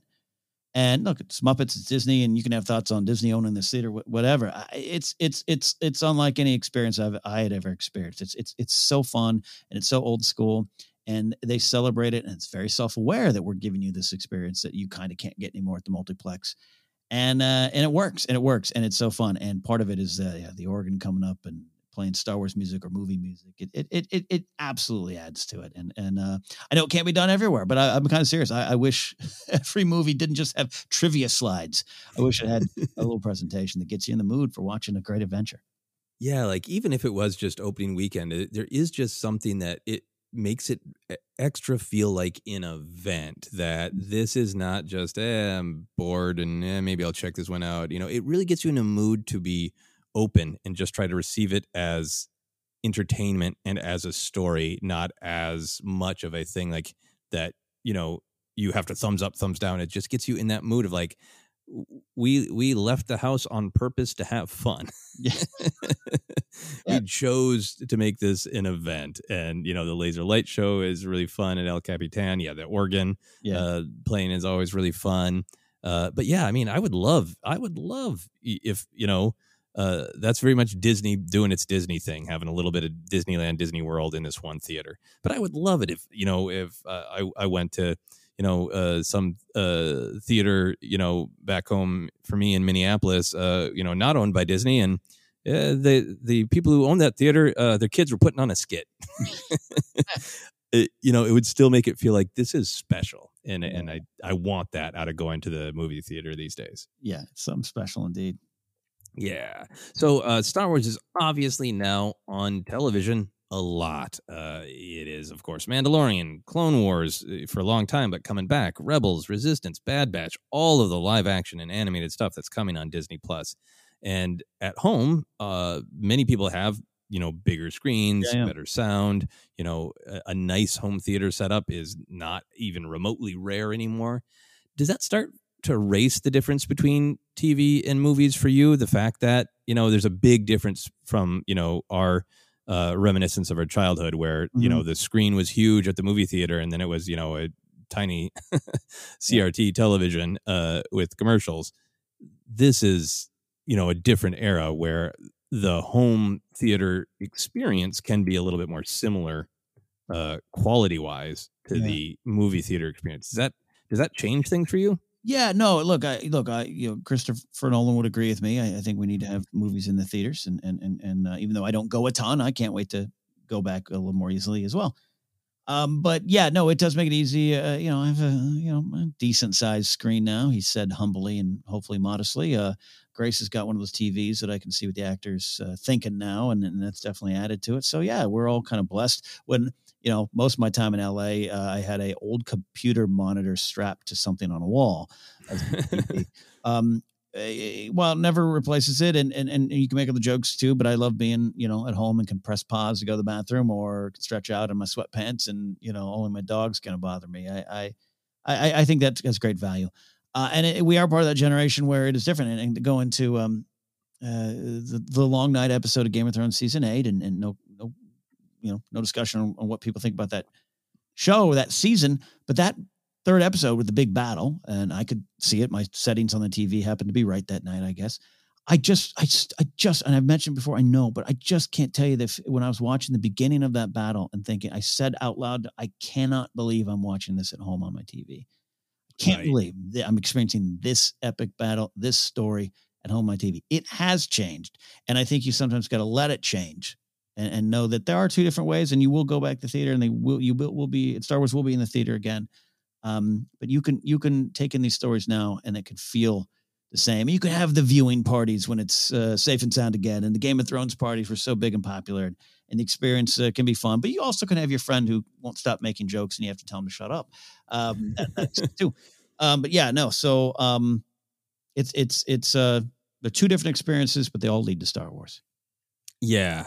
I think for me, that it is amazing, like you're saying, that can kind of have for me, a perfectly great technical experience at home, and I don't feel diminished. Like, I have to watch Star Wars on my tiny little screen. Like, and again, I'm not, as tech focused. I don't have the greatest speakers, but it works for me, and it feels great for me on this sort of the technical experience. Mm-hmm. I think you can't replicate the social experience of being in a 500 seat theater with randos. Yeah. That social experience you can't replicate. But for me, I think I am getting some of these same sort of this is a special appearance, a special experience. This is a special event. I remember in particular, like, I think partially because of the I was so invested in the story and the great aspect ratio trick that Favreau pulled off, that I was so blown away by that first episode of season 2 of Mandalorian. Mm-hmm. And then by the time we got to the episode that was called The Jedi, so we knew that it was going to be the Ahsoka episode, I went through a ritual before I hit play. At, you know, I was ready at midnight and tweeted my joke and took a photo like I always did. But then I was like, okay, I'm going to go to the bathroom one more time. I'm going to refresh my drink. I'm going to kind of, adjust myself in my seat to make sure like my body's ready. And I didn't really realize I was doing it, but like I was doing my at the theater experience because I wasn't like, I was at home and I could pause, but I wasn't going to because I was about to see Ahsoka, in action. And I went through the whole thing that I do at the theater at home. And that for me was like a kind of a wake up call of like, beyond the social experience of seeing it with a big group of people, I'm not missing out. No, that's well said. Especially the first episode of Mando, which also was that big dance of, I think I ended up having a PlayStation to Roku to Disney.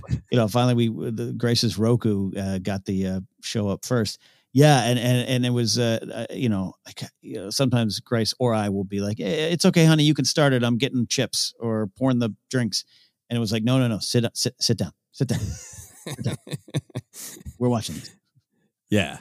Yeah. It's a very different experience, but like knowing that, I'm not going to get into the whole social media spoiler discussion because that's heating up now even more about, team. It's fine to share spoilers immediately and the team. No. But it's simply a reality that by the time I put down, the PS4 controller at the end of an episode of Mandalorian or MCU show, I know there's going to be a whole community of people discussing it if I want, Yeah. And so it still is a social experience, but a very, very different one. Oh, 100%. Yeah. Yeah. So we've talked a little bit about streaming when it's up on the television, but how do you feel about watching Star Wars on your phone, your computer, or tablet? Do you like it? How does it change the experience? What is that about for you? No, I love it. I watch a lot of Clone Wars for a Clones Report. I actually watch most of it on my phone with AirPods in on a treadmill. And, you get the experience. It's a 100% different experience. Now, I didn't watch season 7 like that. I made sure I had a big screen up and it was fun and cinematic in its own way. But no, and I just love a lot of times it's the background. And I think a lot of people know, and you put a movie on and a Star Wars movie on in the background, and you check in because you've seen it 59 times that year, and you just kind of you experience it in a different way. And I love that experience as well. So a lot of times here working on my computer home studio here, I'll bring up Disney Plus and I'm going to put on Last Jedi in the background while I work. I don't even have the tab up. I'm on Google Docs typing something and I just hear Last Jedi, so I'm okay with it. I don't want that to be the first experience. You kind of touched on it. My experience with Mando season 1, episode 2 was in a Phoenix airport, up all night, stranded in an airport, watching on the phone. And that was not my favorite viewing of what ended up to this day is my favorite Mando episode.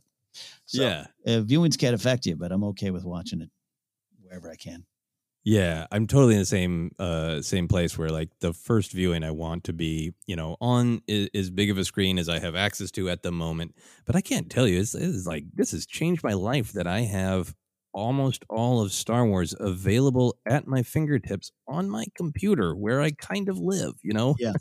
I spend a lot of time on my phone, but in particular, I will spend most days at my desk because it's my job. I'm writing or editing a podcast. I'm on my computer, or in particular,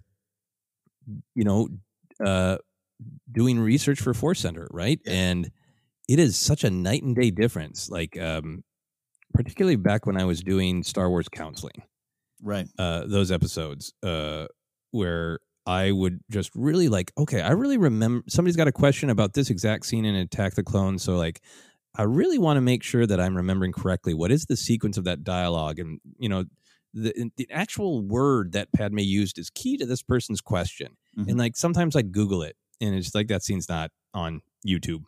Right. So I'd be like, okay, well, I can get up and, put the disc in. The difference of just having Star Wars at your fingertips, and I can't tell you the number of times that it's either for researching something for Force Center or just for my own joy. I absolutely love, like, I am clicks away from Return of the Jedi, and I want to look at the Luke and Leia on the bridge scene, and I'm getting pretty damn good at just guessing exactly where it is, just putting my cursor exactly where I think that scene is on the timeline, You're killing me. It's there was during that big Star Wars Schmodown tournament last year, Molly Damon was competing and Alex was watching in another room, by the way. And there was some controversy that people thought he was in the room feeding her the answers, which is insulting to both Alex and especially Molly.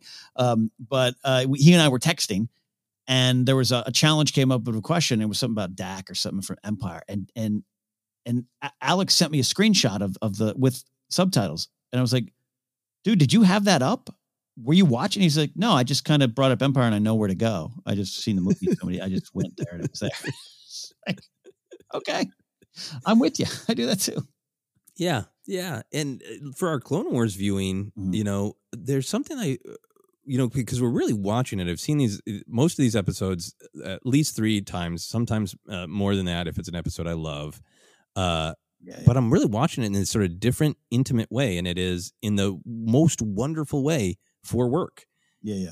And I love that fact that I'm not over on my couch in entertainment land. I'm on, my computer, and I almost have this different relationship with it, and it's extremely joyful. It feels really intimate because I'm just like, obviously my computer screen is not as big as my television screen is, but it is when I've literally got bad posture hunched into it.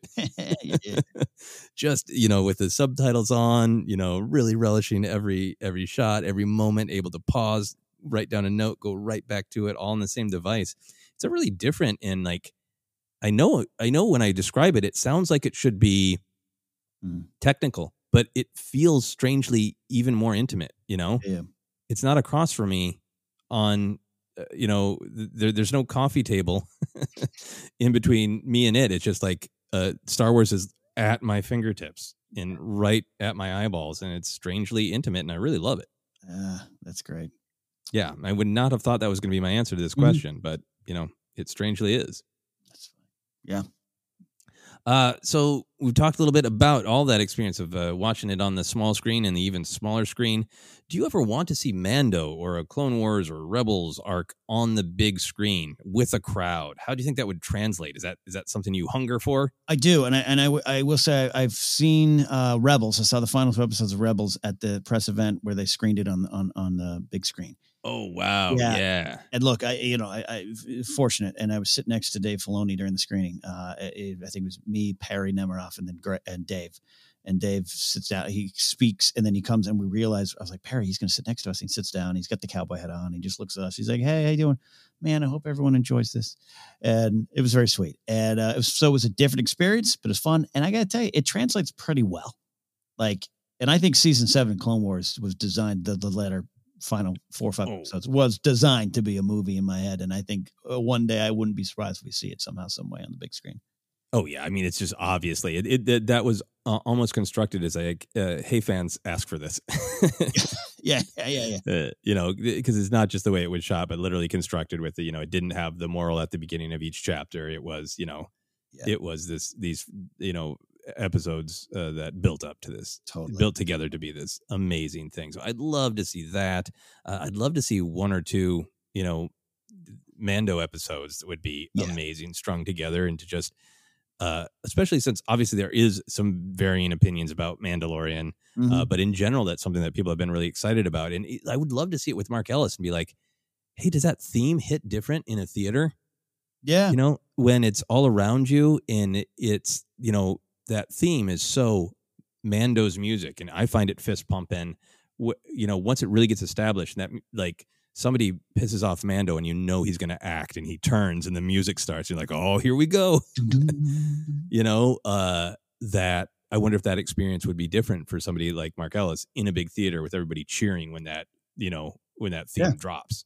I think it would, and I think he would be the first to say, yeah, that hitting a different level. Yeah, I think it would. Yeah, so I'd be super excited to see all of that. Either individual episodes, things like that Clone Wars finale, which is made for it. I'd even be happy to see something that's kind of constructed to be like a best of. Ezra narrates his journey, and we get to jump from moment to moment. That'd be cool. I'd be good with that.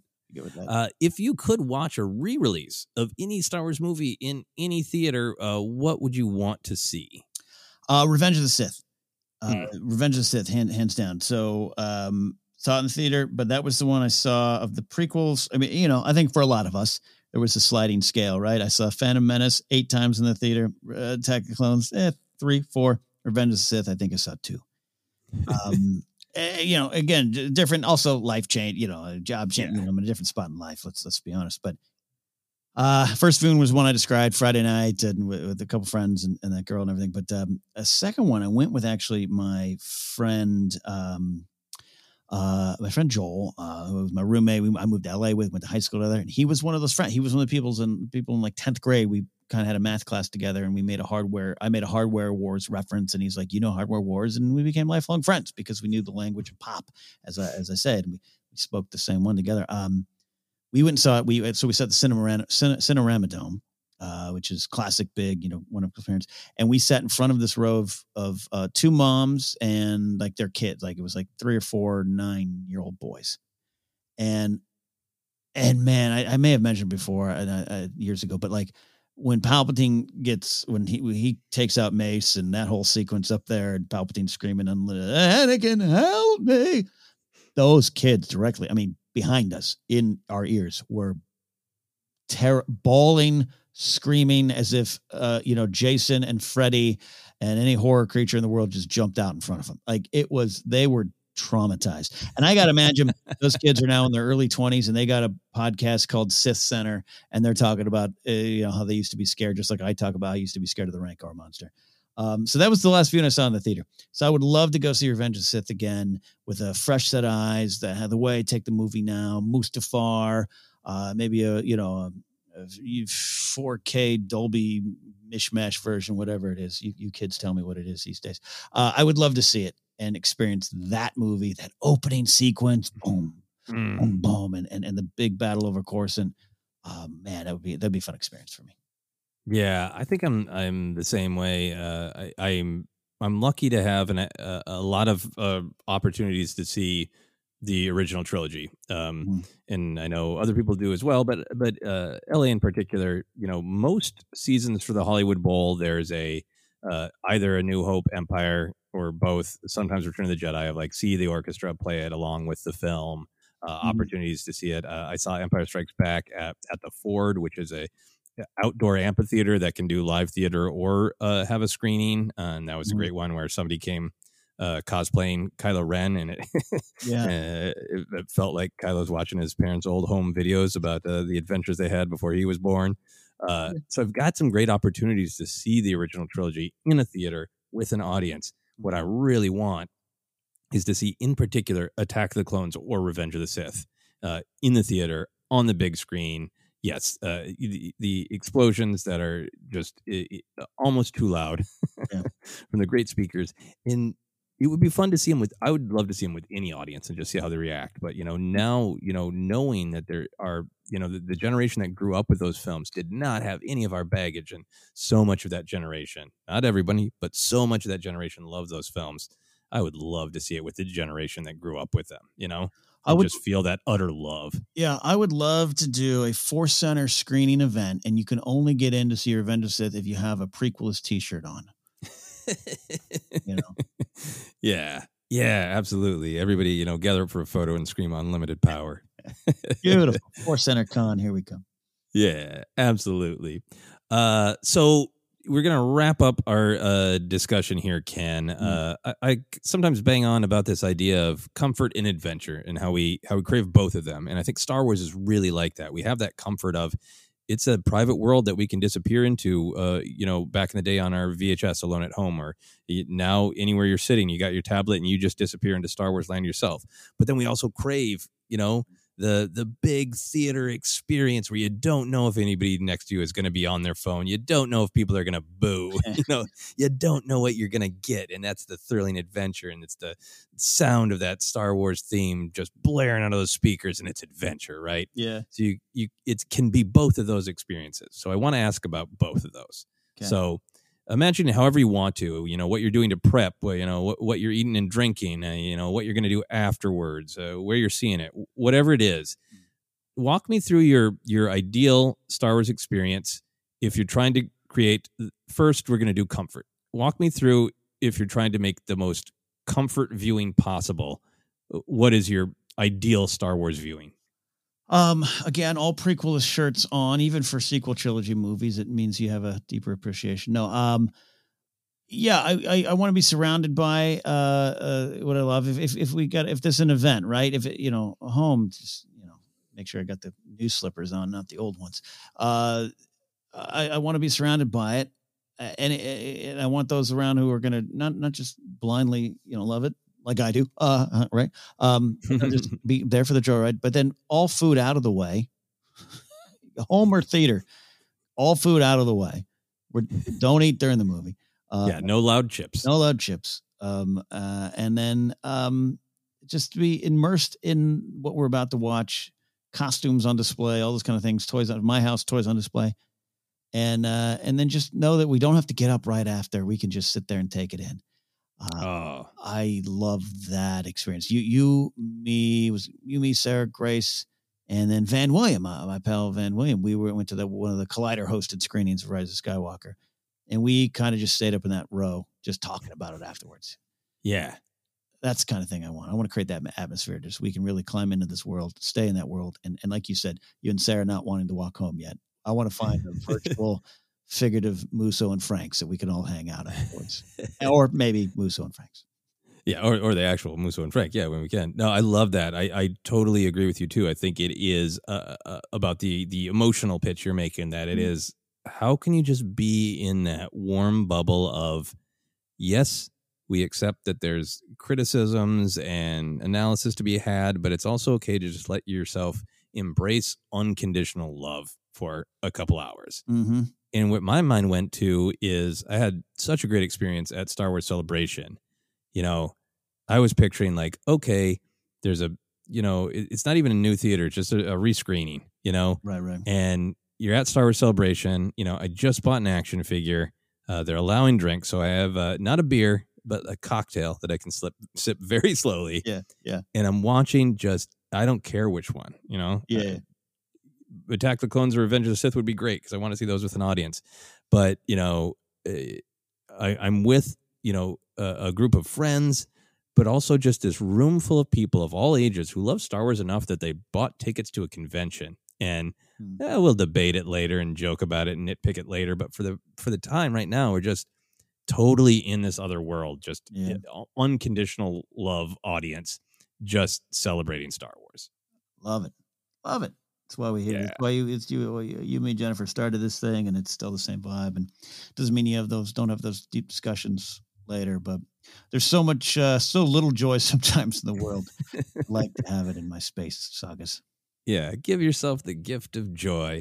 And to wrap up this discussion about how we literally watch Star Wars, if you were trying to create the most thrilling, like you were in the galaxy itself, taking risks, what experience of watching Star Wars would bring out that sense of this is a thrilling, unique, big adventure?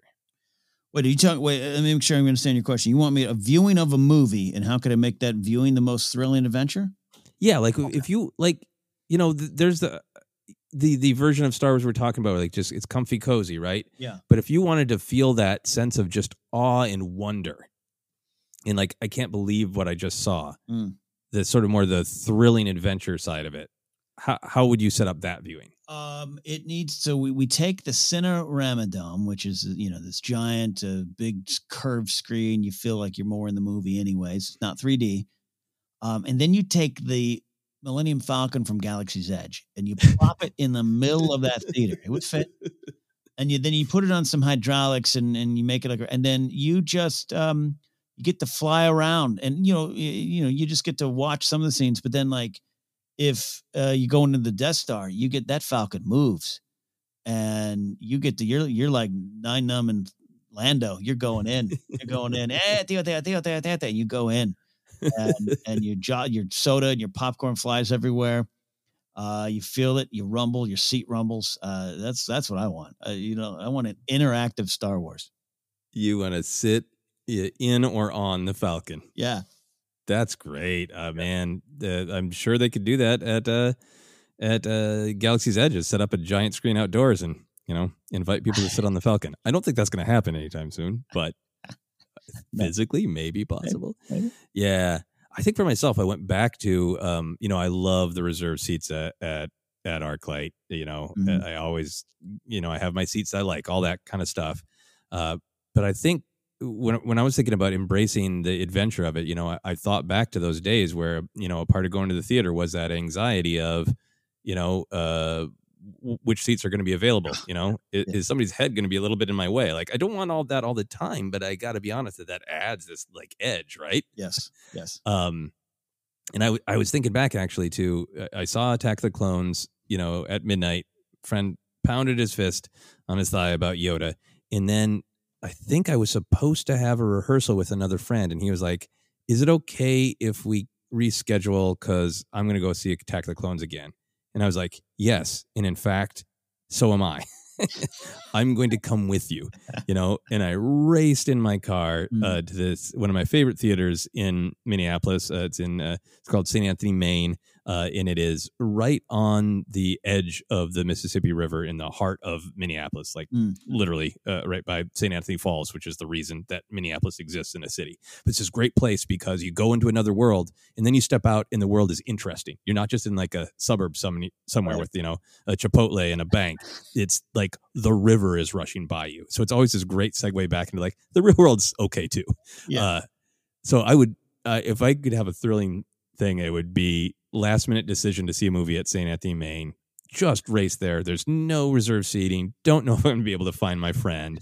And then when you get out of the theater, you'd leave your car there and somebody would have a bunch of bikes. Yeah. And they would say, you're going to go with your friends to discuss this movie at a bar.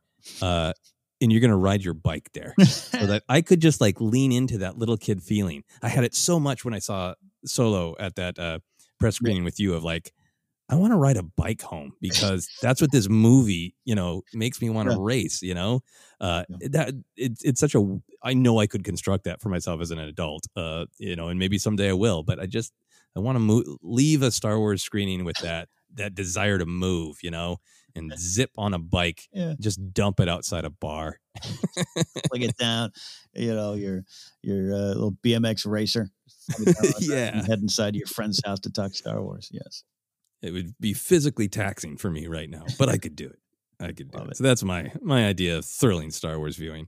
But I like yours of sitting inside the Falcon. That's pretty damn good. No wrong answer here. No wrong answers. And I'm sure listeners have 1,000 answers about their history of the different ways they view Star Wars and how it affects how they feel about it, how they feel about the story. Do they want comfort? Do they want adventure? Do they like streaming it on phones? There's a million opinions out there and a million experiences, and we so love hearing about everybody's different experiences. So by all means, feel free to let us know what's important to you about watching Star Wars. But for now, Ken, this is yet another episode. When I wrote up these questions, we were both like, this is going to be a shorter one. We intentionally were like, oh, phew, we can get through this one faster. Yeah, it's me, maybe hour 15. Like, nope. We went on a long and thrilling adventures. This was like A New Hope being broadcast on television with all the commercials. Yes, indeed. Not quite, but that's it. Over to you, Ken. Over to me, indeed. And hey, if you want to follow us, you can do so on Twitter at Force Center Pod. We're on Instagram, YouTube as well. Facebook page is Force Center Podcast. Podcast available on Anchor, iHeartRadio, Apple Podcasts, Google Podcasts, Stitcher, TuneIn, Amazon Music, and Spotify. Check in over there. Merch available at tpublic.com/user/Force Center. And patreon.com/forcecenter is where you can support us directly. From there, you can link to our Discord, a private community of a great place to celebrate Star Wars, talk about all the angles of it with us in that Discord server. You can follow me at Catnapsuck or go to catnapsuck.com. I also am part of something called the Good People Association, production company, digital brand, and Empire Fun. You can follow us at thegpa.fun. Joseph. Yeah, you can find me on Twitter and Instagram at Joseph Scrimshaw, and you can check out my website for all my other comedy adventures, including my podcast, Obsessed, the Adult Swim show I write for Tigtone, which you can also check out on HBO Max. Info about all those things on my website at josephscrimshaw.com. But for now, for myself, for Ken, for all the friends we've watched Star Wars with over the years, this has been Force Center.